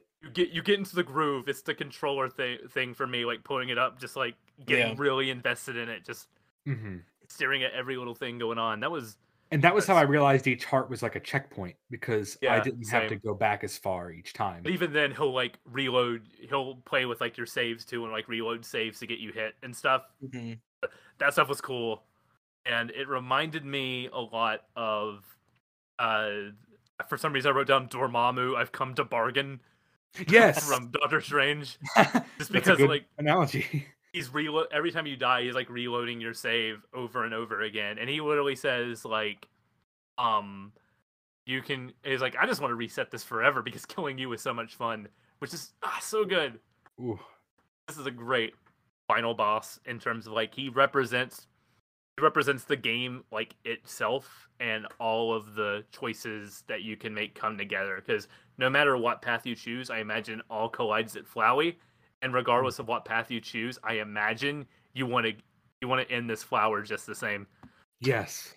I don't know how anyone would hit Mercy I did. after yeah, that. I did too. Ugh. I was like, you had to commit at that point. Yeah, at that point. So Man, I had to kill him after that. I was like, my run's already botched. I'm just gonna kill him. Yeah, if I wasn't like, even if I had played this straight true pacifist, if I was just playing this for the first time, I definitely would have just killed him. Like that's how I feel about it. But exactly. The only reason I did it is just so I could get, I didn't want it to mess up like running through the true pacifist. Yeah, I wanted to see what the true pacifist run was about too, because he would have said, "I'll kill you," and then you hit Mercy, "I'll kill your family, I'll kill everyone you ever loved." He's like, "What are you doing? You have to hit it like 10 times." Because why are you still doing this? Why are you being nice? And then, why are you being nice to me? Yeah. Yeah. And then you have to keep hitting it because I think he's like, "Stop it, stop it, stop it." Oh my god. It's so, and he straight up refuses it, but then. Walk me through your ending, John. What happened? Because this is the end of the game for you, right? Yes. Right. Walk me through how this whole thing like ended. It was overwhelming. All I remember really was after I did the deed and I decided to kill Flowey. Kill the plant. I did it, and he was like, "Well, you're a killer," and that's what he mocked me, essentially. It doesn't feel good. It didn't feel good. It didn't. It was like, oh. And then I think it pretty much ended with that. Like, there was like some more like mocking dialogue from Flowey, but that was pretty much it. There's an epilogue here with the characters who are alive who befriended you. Yeah, there was. I did have Sans, and I had Papyrus, and they were the only ones. Were they the only ones who like talked? They were. I don't know why Alphys wasn't there, but she should have been. I felt like, because like, I don't know. I wrote down everybody who appeared. Yeah, I think it was only the characters who you could have killed up here. Sans tells me something that was kind of heartbreaking. He was like, yeah, so after Asgore died, basically He goes to the door. Yeah. Toriel was tried to take over as the queen, and she tried to say that this would be a place where all humans who come down here can live, but the people didn't like that because they thought a human killed our king, so they overthrew Toriel, and she pretty much. Shit. Oh no! They overthrew her, and she was okay though because she conceded, And Oh. so he said, but everything's pretty much anarchy down here now. It's all awful, and but Papyrus and Sans come and visit Toriel every day, and we share jokes and pie. And it was like, oh, like it was that part was sweet because it was like Sans and Papyrus and Toriel were like they stuck together amidst the Yeah. chaos of what was happening after there was no longer a king. The whole world was chaos down there because the king's gone. They think a human killed him, and the queen's like, yeah, let's not kill humans, and they're like, what? And so they go crazy. Oh, it was sad. That hurts. It really made me I remember that being like where I have to play this game again. I don't want this ending again. No, yeah. Oh. And that's the neutral route. That's one of them. There are apparently more. Oh man, jeez. I got a bad one though because there were some where like. Well, you were level 10. You had a level 10 violence rating. That's true, but there were some neutral endings that I like looked people up. People were like, to compare. "You're defending the person who murdered a lot of people. I'd be mad too." Like, who elected her? She killed people. She's an enabler. Yeah, it makes sense when you look at it like from that perspective. But it didn't. That was the only heartwarming. They're in a dark place, right? They're in a dark place right now, but eventually the rights will turn and they'll be like France, right? Right? The underworld will be like this is exactly what happened with them, right? Exactly, murder flower and everything. I may have skipped that portion of the French Revolution chapter. Sans was like, and Papyrus was like, "Who are you talking to?" And Sans was like, "Don't worry about it." That was great. Like, tell him I said hi. He's like, Papyrus says hi. So is Papyrus the captain of the Royal Guard on yours then? Okay, so yes, okay. I think so. I think he became the captain because I mean they kind of had to promote somebody. Yeah, because he murdered Undyne. I think so. I honestly I could be getting them jumbled because I did watch a couple other neutral run outcomes. Okay, gotcha. Just so but I do know for a fact that's what happened in mine was that Toriel tried to become the queen, but she was overthrown. That's the big takeaway. Yeah, and that Papyrus and Sans visited her every day, and they were like friends. Well, okay, on ours, I think mine and Nick's will basically be the same. Let me know if something changes, but I'm going to run down the list. So the queen is now ruling the underground. Toriel is the leader, and everyone seems happy. All humans are friends, I believe, is the tagline she was like promoting. And the human souls that you freed disappeared. They vanished, so they can't use them to open the underground. Oh. And nobody. Can I talk to them too? I wrote that bit down for Papyrus. I guess that was great. Papyrus is now the captain of the Royal Guard, and he's the leader because he's the only one left. The Royal Guard was abolished because he didn't need him anymore, but Papyrus wanted to be the leader of the Royal Guard because he's the only one left. And they knew that Papyrus wouldn't cause any harm. So he finally... I think that's the bit where I was like, he's my favorite. That's fair.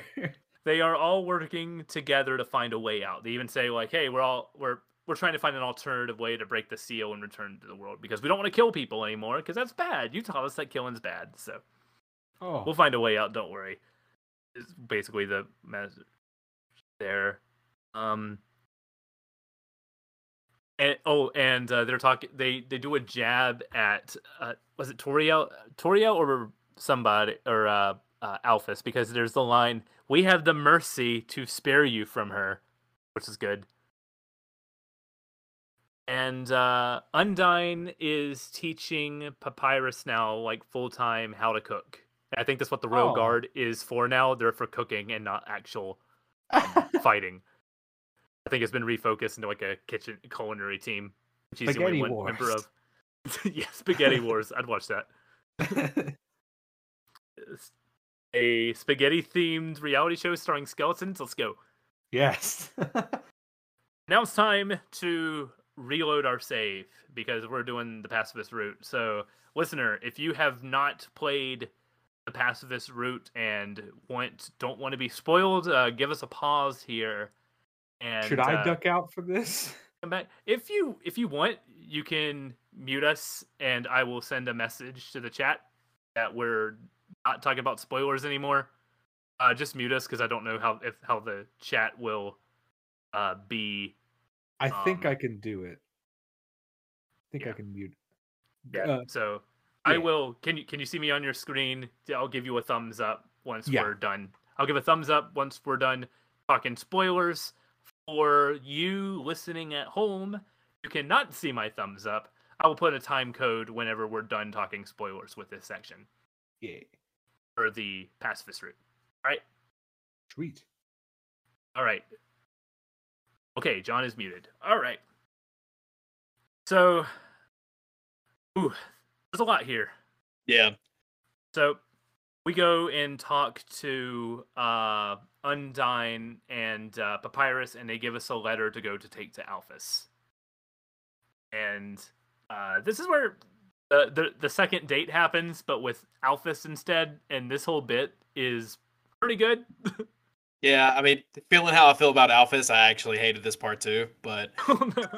This bit was redeemed by one thing, and that was Papyrus wearing a jersey that said Jog Boy. Yeah. It's pretty good. It's gotta be on Etsy. I gotta look that up. Yeah. At the same time, people will be like, "Oh, he's what is that?" That's something I want it, but I'll never leave the house with it because I feel like I would have to explain it. Like Jog Boy, like. Yeah, that's like you gotta, in true papyrus fashion, you gotta make it yourself. You got yes. Oh, true. Like rip a t-shirt, take out a Write on it Sharpie, with and Sharpie, just like, yeah. That's where we go. And Alphys confesses her love for Undyne here, and Alphys was working for the king to find a way to break the soul barrier. So this is happening. The timeline here is a little weird because you're reloading your save. Is this happening after, supposedly timeline wise, after the main story here? Like once you start that path, is it happening after you do all that stuff, or is it happening at the point you would be at in the story at this time when you reload your save? I mean, so I don't know officially, but this is something I see happening. When you walk into the courtroom of the final battle, and the guy's just like, he's kind of kicking the can down the road. He doesn't want to fight you, and he's just kind of giving you like 3 different options to be like, hey man, if you got anything else to do, just go ahead and take care of that. Like that's where this kind of exists in my mind. Those horns were on my end.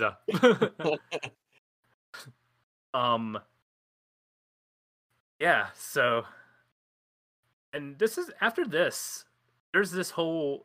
This is where the big lore dump happens in this game with the underground facility. I feel like this is like where you're kind of on this one line, and then this is where it just opens up to like a million different timelines. Is how I feel. Yeah, exactly. It's to the point where I don't know. Between the two of us, I think we can figure this out. But there's so much here that I don't know if I've had my head wrapped around it all. Yeah, I mean, between us playing through the game and that like 4-hour rabbit hole I went through after I beat this game the first time, I think we could probably piece a lot of this together. All right, so yeah, let's walk through it. We'll see. So this is where we find out that Alphys was working for the king to find a way to break the soul barrier, and they have to use the souls of monsters, but we were told they didn't have souls. What? Because that was the whole thing, but we find out later. Because at the waterfall, we're like, monsters don't have souls. But it turns out that they have souls in their bodies. But it just disappears after they're killed. Monsters have souls, but they're not as strong as human souls. And human souls can persist after death, and monster souls disappear after death, basically. Because humans have something that the monsters don't, and that is determination. That payoff there was really good. Yeah. That whole thing. And you watch this is what got me. You watch tapes, and Alphys, you feel like has been recording you from the beginning before you were born. But this is where you find out. Well, we find out till later because it's your character name. So for me, it was like Penny. But there's a reveal later that your character's name isn't actually Penny. It's Frisk. Right. Because Penny was the name of the child that fell down the pit the first time. Which was a great reveal, but at the same time, I was like, then why did everybody call me Penny? I don't know. I feel like there would be some stuff I would work out there, plotline wise, but overall, I liked the twist. Maybe it just needed. It landed for me, but at the same time, I felt like that point could have been made stronger. Yeah. So to go too in depth, but basically, if you play a genocide route, Flowey / Azrael, there's the big surprise. Dun dun dun. Yeah, identifies more with you because he is a power hungry individual, and in the genocide route, it's alleged that you're basically as close to the first character or the first child that falls, like the one that's raised with him. So maybe that's where some of this kind of like splits off. But and if you remind him of the child, that's why he gets really angry, because you're like evoking that like feeling again in Flowey, and he doesn't like it. He doesn't like being Azrael. There's a lot of the bit with the like the ghost like zombie monster things. Did you grab from the vending machine initially? The chip thingy? Yeah. Yeah. Okay, because I was kind of hoping you didn't, because I did, and she said, "Oh, the monster smelled potato chips, and that's why they were following you." So I wondered what the dialogue would be if you didn't partake in the potato chips. But they were test subject. Yeah, go on. Yeah, the only thing it said for me was that it deposited a thingy of chips or something. But that's why like the underground monsters were testing you, that were chasing you, because they wanted the cookie in your pocket. So yeah, they were the test subjects and basically zombies. They were injected by Alphys with determination to see if their souls could happen after death, and they were like these weird experiment things, and even to the point where they're not who they are anymore. And she hasn't like there's a whole thing about she hasn't contacted the families at all about that. Yeah, they just disappear, and she can't like produce a body anymore. Yeah, and then she was like, "What happens when the flower gains the will to live?" And the next note, the flower is gone. And like, just like, thanks, Alphys. Thanks for that. Yeah. Then the elevator underneath takes you back up to the castle, but this time, Toriel saves you. Yeah. And basically like, scolds her ex-husband, like, "What are you doing?" To the point where she's even like, "You could have just went and got people to help you after you got the first soul. Like, why did you have to murder 6 more kids?" Like, just scolds him. It's really great. Sans and Toriel meeting. This is the calm before the storm here. This is where like it's the last bit of levity before this game hits its like last really heavy bit here. yeah. But yeah, the gang's all here.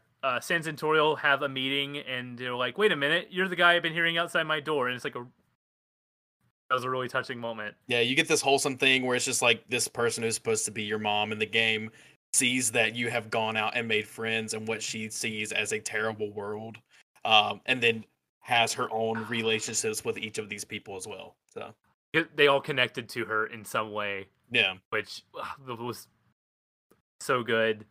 And so all your friends join up here, and then Flowey captures all of them, and then you have to do a alternate version of the Flowey fight where you have to save your friends. Yep. Initially, but then the flower turns into Azrael. Dun dun dun. Again. All of it begins to unravel. This is where I'm a bit lost. Okay. So how did Azrael turn into the flower? I know she was injected with determination. So yeah. So my only thought process here, and this is completely shot in the dark, I'm sure there is a very obscure forum on the internet that has it all nailed down, but I just feel like when they have that determination, they exist elsewhere. Okay. So Azrael would get his determination from the soul of the child when he absorbs it and takes them outside, and then I don't know, that's my only way that I could probably justify it. Like, his determination was so strong that his determination was so strong that his soul lasted long, because he was determined for sure to like there. So maybe his soul lasted longer to the point where, whenever Alphys brought his body back. Maybe that was the one she used in the flower. Could be. I But can't remember if they said that he brought those flowers back with him. When when he called right. back. Those were the same flowers where the kid died. Yeah, right. Okay, that I think ties it together. I think that's why it was, and since he was like stabbed, maybe like his soul like was in the flower, and when they injected it with more determination, it kind of like a cross contamination thing. Yeah, And since he was murdered in cold blood, essentially, that's why it was filled with like the flower was filled with like a hot rage. right. It I became mean, you've like got a demented version of Azrael. this dude who's just trying to make right by somebody he spent his life with that got that fell on bad times, trying to do the last nice thing that they wanted, and then he's killed for it.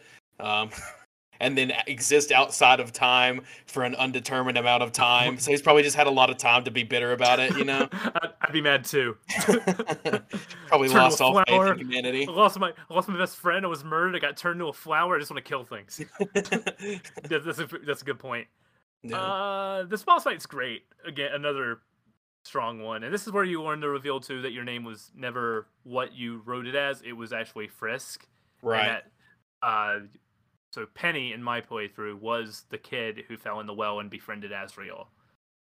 Which I always thought was when it said raised together, I thought it meant like he Azrael raised, but no, you were basically Like brother and sister. brother and sister. Yeah. That redefined the relationship in like a very interesting way, and that's when you find out, Azrael is. This is why I connected the dots. Oh, Azrael's their son, even though I probably should have got that forever ago, but I was just hit with so much stuff. And it brings a whole new meaning to like I hinted at before, but the casket that says your character's name, that wasn't for you.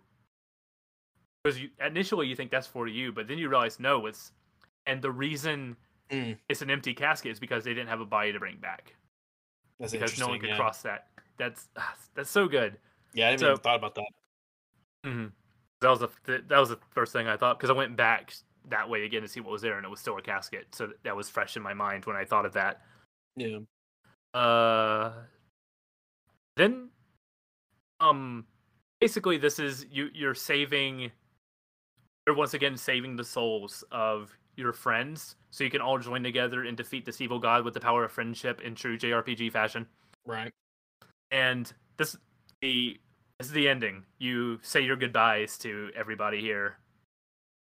You're meeting on the flower bed from the beginning of the game, and you're all going to go through the portal together, and monsters are going to try to live at peace with humans.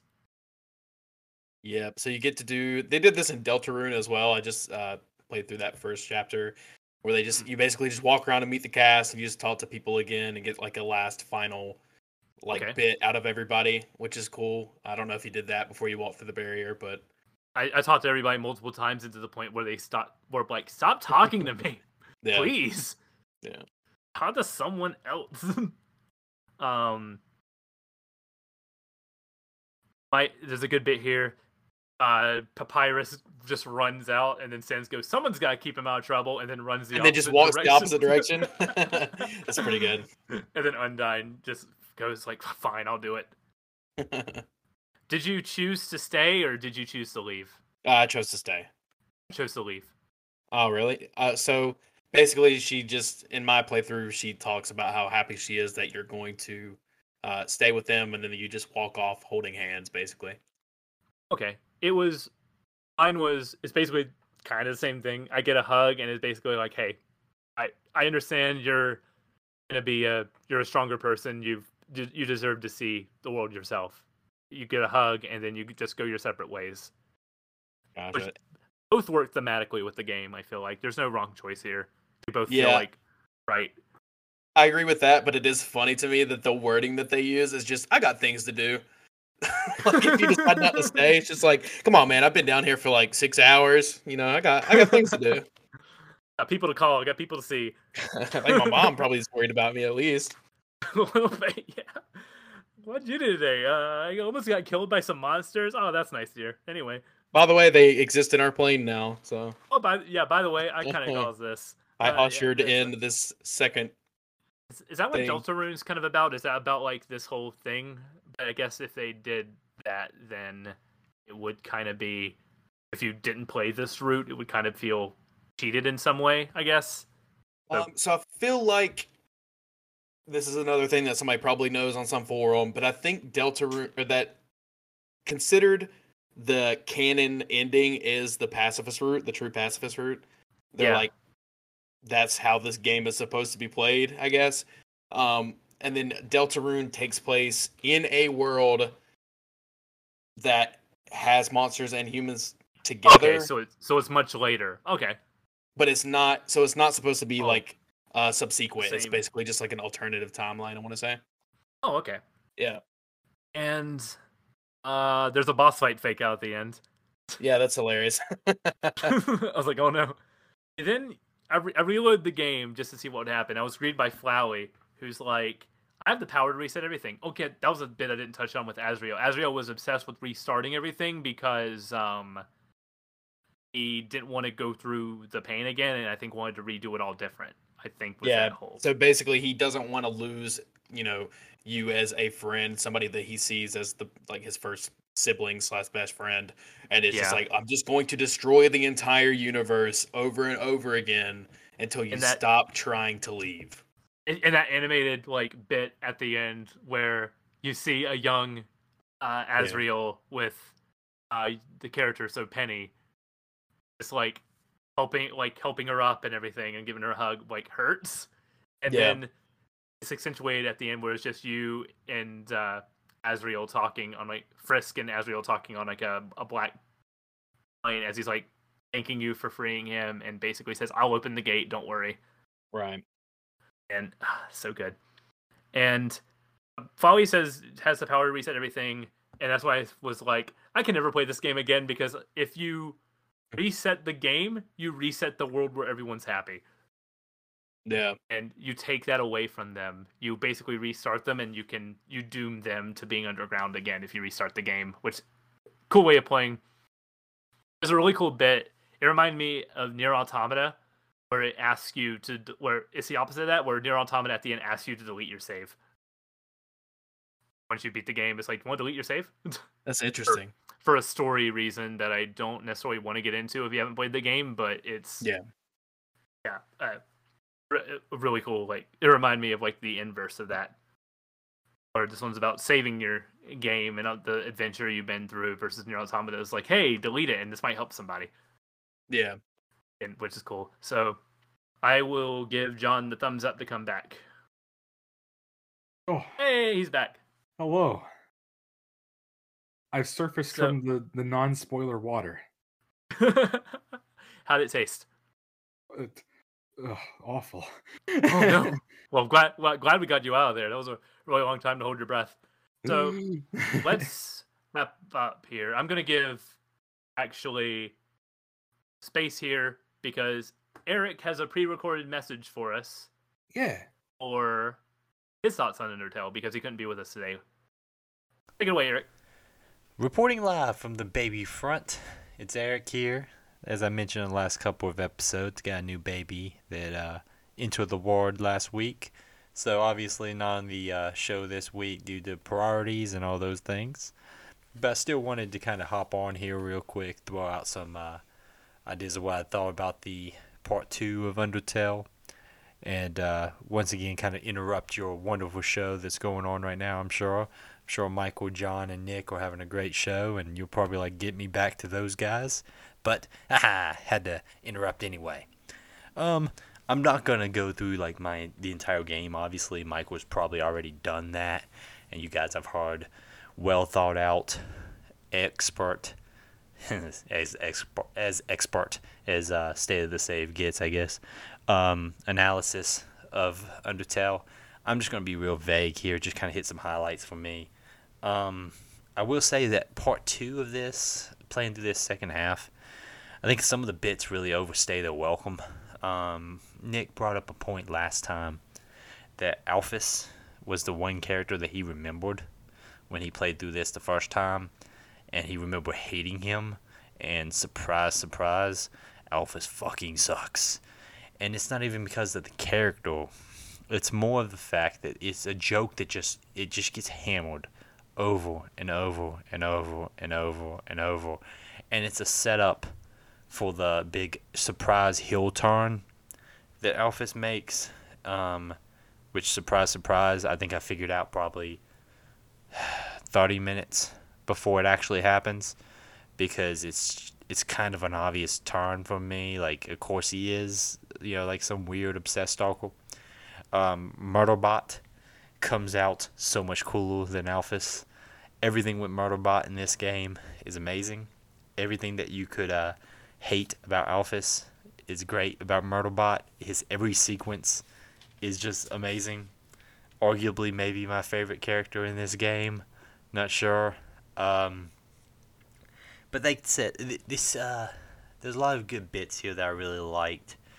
I like particularly one that stood out for me was the Sans conversation, in which you go out to dinner with Sans at the hotel, and he tells you that basically your monster mom from the beginning was had put him in charge of kind of helping you along, and there's this great like subtle tension there of you knowing, as like for me as the person who killed her, knowing what I did, and him just being like, boy, if she didn't do that, you'd be dead. And like this really like dark pause there as you let that sink in. And also I want to throw out the Spider boss paying off, where you get to the second bake sale and then they attack you for being cheap. And my way of getting out of it was the fact that I had bought something at the first bake sale. So they're like, oh yeah, wait, the spiders from the first bake sale are like, hey, you did buy something, so you're not that cheap. We'll let you fly, which is great because I was getting my ass kicked. There's several boss fights in this last section that just bite you in the ass, that you have to deal with some difficult freaking fights. Yeah, man. All in all, and like I said, Michael and John and Nick will be giving y'all the cool, great breakdown here. But my overall feelings on Undertale is, it's a game that, while I enjoy it, I do not have the love for it that a lot of people do. It didn't appeal to me. It didn't connect with me on a super deep level like I thought it maybe would have. It's a solid game. I really am glad to finally have played it and, have the reference that, comes along with it. Its biggest hindrance is I never enjoyed the combat. And I know that there's a lot of people screaming right now being like, well, you're supposed to play the more pacifist run like Nick and Michael are. But even like the bullet hell stuff, it feels a little bit sometimes very random, and like, you're almost guaranteed to get hit at least once because the pattern changes. I just never enjoyed the combat, and that's a shame that one aspect just never clicked. It never clicked with me. Character-wise, though, character writing is top-notch. If you told me, hey, we're playing his next game, next week, I would probably be fine with that. I think his character writing, his music is fucking amazing and never stops being amazing. Other than Alphys, every character in this game is great, except Alphys, because Alphys can go fuck off. But yeah, like I really I'm looking forward to, because this is the first show I'm not in person there, to hear what the guys have to say. Here's my predictions here. I think this game is going to go over super well with Michael. I think it will go over well with John. Me and John don't know each other very well, so I'm not entirely sure how he'll respond to this second part. And Nick, this is a Nick game if there ever was one, and him having the multi-playthrough advantage, I think is going to be fascinating. So I'll get you back to the boys there. I will see you back on the next episode. I'm going to go and try to sleep, and it won't walk. I'll get woken up anyway, so wish me luck there. As always, thank you guys for supporting the show, and it's been a really cool ride so far. We got a lot of fun stuff coming up. I hope everybody enjoyed last week's really good Foul Corrupted with our guest Tanner there. That was the Super Mario Brothers just excuse for Michael and Tano to fight each other over shit. Basically, it was basically an excuse for them to fight. Any show that Michael shows up with a spreadsheet, you know shit's gonna go weird. But yeah, ton of cool stuff coming up for the end of the year. It's gonna be great. Fall and winter. I feel like the show hits its stride in winter and fall. It's our time, I guess. You know, everybody's inside playing video games in the cold. So yeah, I'll get you back to the boys. Have a good one. Back to you, Michael. I'll do the radio shit. Thanks, Eric. Thanks. Yeah, The so power of true, editing. man. You killed it, think- man. That, I liked the part where you said the thing. Yeah, that was a good point that you made. Yeah. Absolutely. That was beautiful and was not hastily put in via editing software. You It got a really little showed up problematic there towards the end, but a good thing that Michael was able to cut that out. a little bit, yeah. Not sure we had to bring that country into this, but okay. Not everything's an analog, man.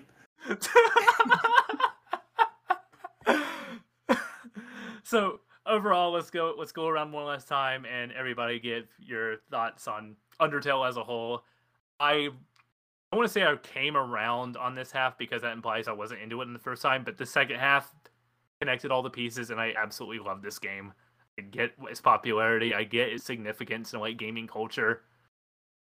Weird phrase to say, but it's an incredible indie game, and the fact that it was made by one person astonishes me. And I love this game, and I'm probably gonna do a genocide route eventually, just because I want to hear all the cool music and see all the pieces of the puzzle I missed. I really want to find a design doc and like figure out how we accomplish this, because this is a masterclass of indie games and like how to make an effective game with only a few hours. Like, it's probably the shortest game we played for a two-parter on this show, but we needed it to discuss, because this is like just discussing the second half of Undertale. This is probably going to be our longest episode we've ever done. Yeah. So warranted, absolutely. So that's what I think. John, what did you think of this game?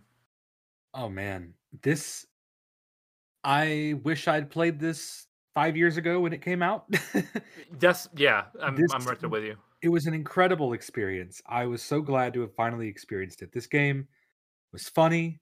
It was emotional. It was enough to keep me engaged, but it wasn't too much to drive me away in terms of like lore, in terms of just anything that could be, taken as overwhelming. There are several reasons to stop playing a game. This game did not give me any of those. In fact, it gave me all the reasons to want to play it again, which I'm going to do. I'm going to do a pacifist run. I might even do a full-out genocide run one day, because I want to hear Megalovania. Megalovania. Yeah, that's the reason why you would do a genocide run, just to hear that track in context. If someone told me that genuinely, I would believe it. Because, like, absolutely a reason. Because you gotta murder your friends, but dude, look, listen to this song. Yeah, but it bops though. It bops though, exactly. Just like the bodies on the ground.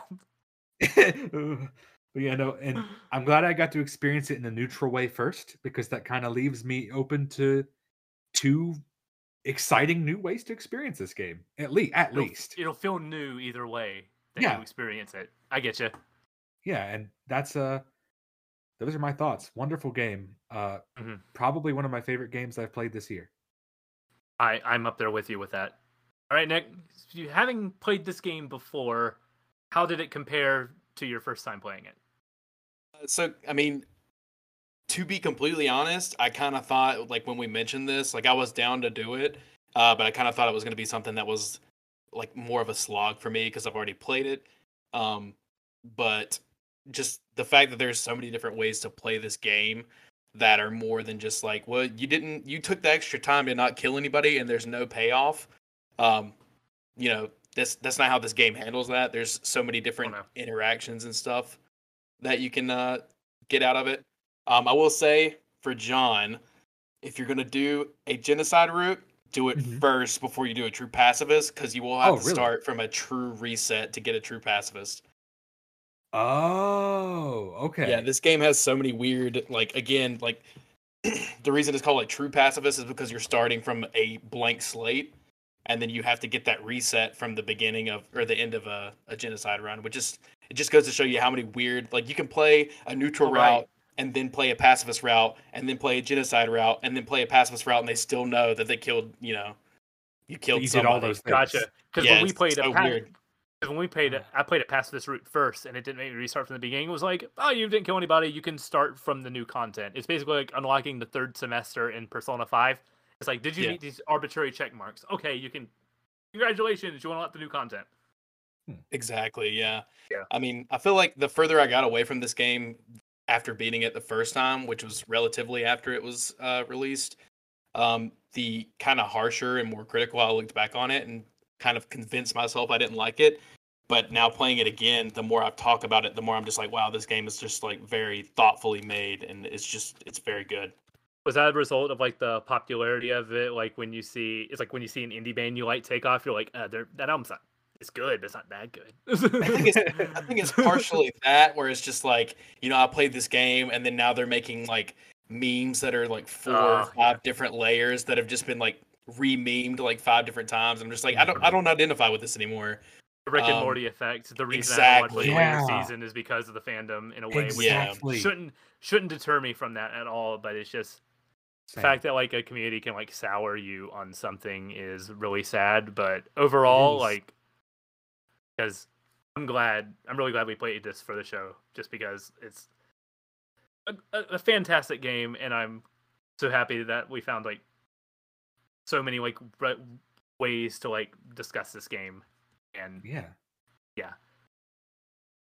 All right, should we call it for the Undertale portion?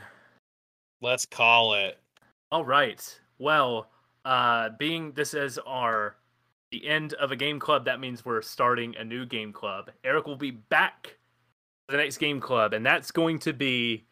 You guys wanted it. Well, I wanted it. You guys gave us the reviews we needed to make this happen. That's right. Let's do this. It's Sonic Adventure 2 time. Oh no. Oh no. That's an accurate response, I would say. Kind of nailed it. Knuckles has a way with words. Oh no. So I'm gonna be really quick with the history. I like to frame the history of a game before we go fresh into the next one. So I'm gonna go really fast with the history of the development of Sonic Adventure 2. And I just want to say, first up, we did it. We have finally reached a milestone I've been trying for from the very beginning. We're playing a Dreamcast game.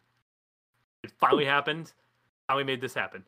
So, Sonic was the brainchild of Yuji Naka, who was Sega's lead programmer for Phantasy Star, and Naoto Oshima.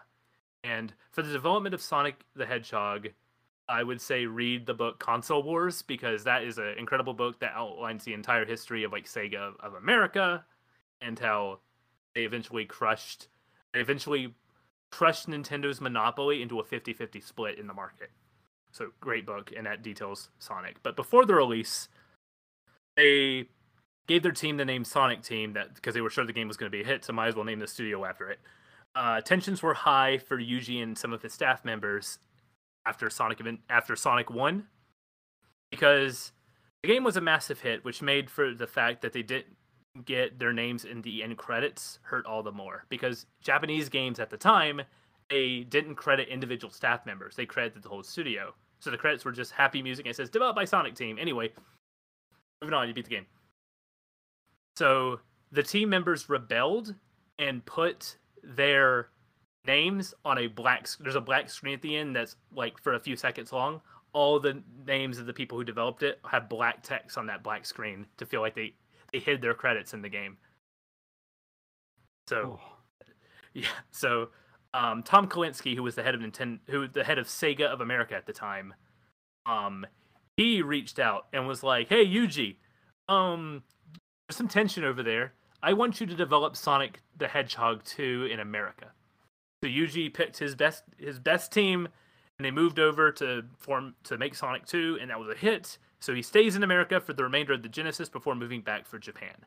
Sonic Extreme is being developed and is canceled for the Sega Saturn. And then Sonic Adventure releases on the Dreamcast on launch day 9/9/99 to rave reviews and blew people's minds. People loved that well. However, one main problem critics cited was the hub areas were considered uninteresting and only served to connect levels. They didn't really serve a purpose other than like pad time.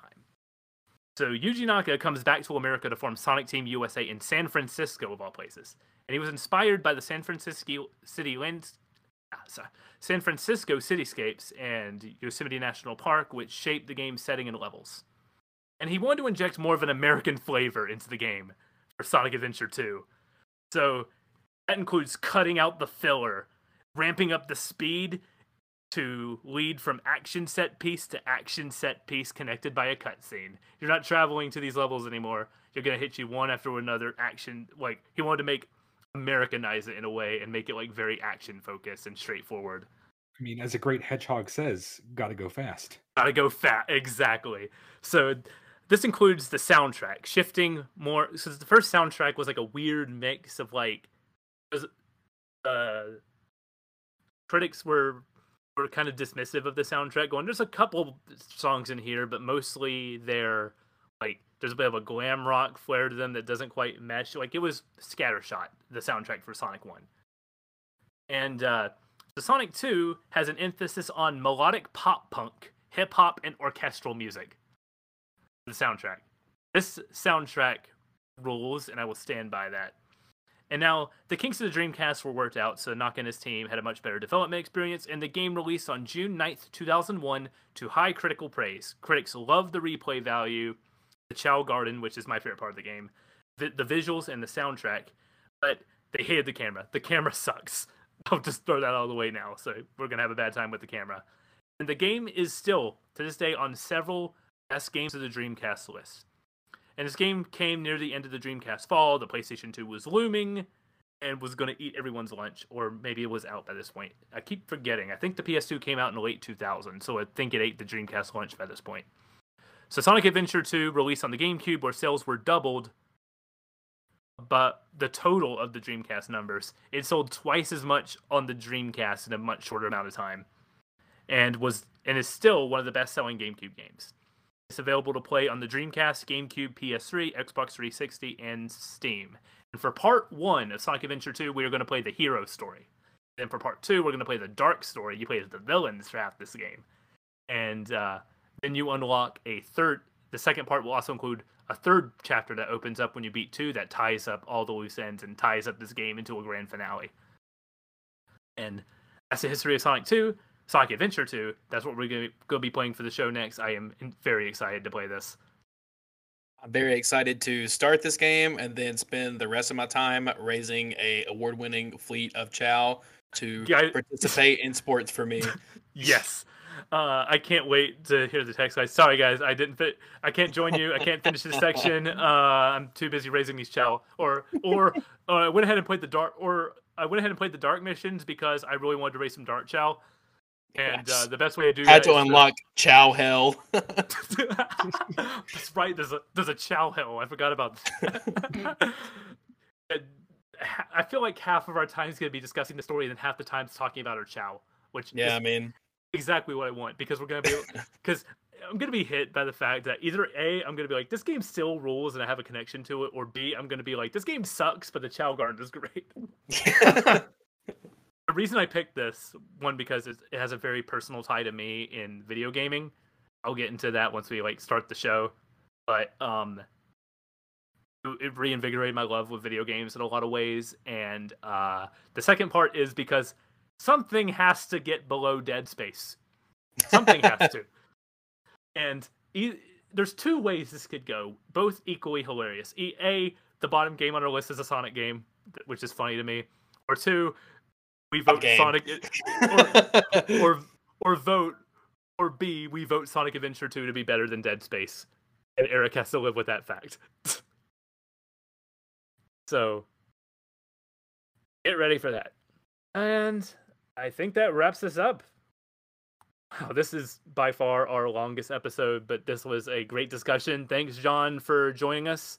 Yeah, thanks for having me. For the Undertale Game Club. It was great having you. You brought a lot of insightful points, and we would love to have you again in the future. Nick, thanks again for joining us here. We hope to have you by for Sonic Adventure, but has work calmed down a bit, or is it still a lawless hellhole? Yeah, that's the latter. It's pretty terrible. Okay. Only getting Alright, worse. oh no, oh no, to quote Knuckles again. Oh no. Yeah. But so we'll see how this goes. We'll figure it out as we go, as we do with State of the Save. You might think we're an organized podcast, but the joke's on you. But if you like this disorganized podcast, feel free to give us 5 stars on iTunes and wherever else you can rate podcasts. Give us a shout out on social media at State of the Save on Twitter, Instagram, and the TikTok. Or send an email with your thoughts on Sonic Adventure 2, Undertale, or any other games past or games that you want us to play. We'd love to answer your emails, or you can just ask us what's your favorite movie, and we'll talk about that for about 20 minutes and spend some time doing that. So thank you, everybody, and to quote Eric, stay safe out there.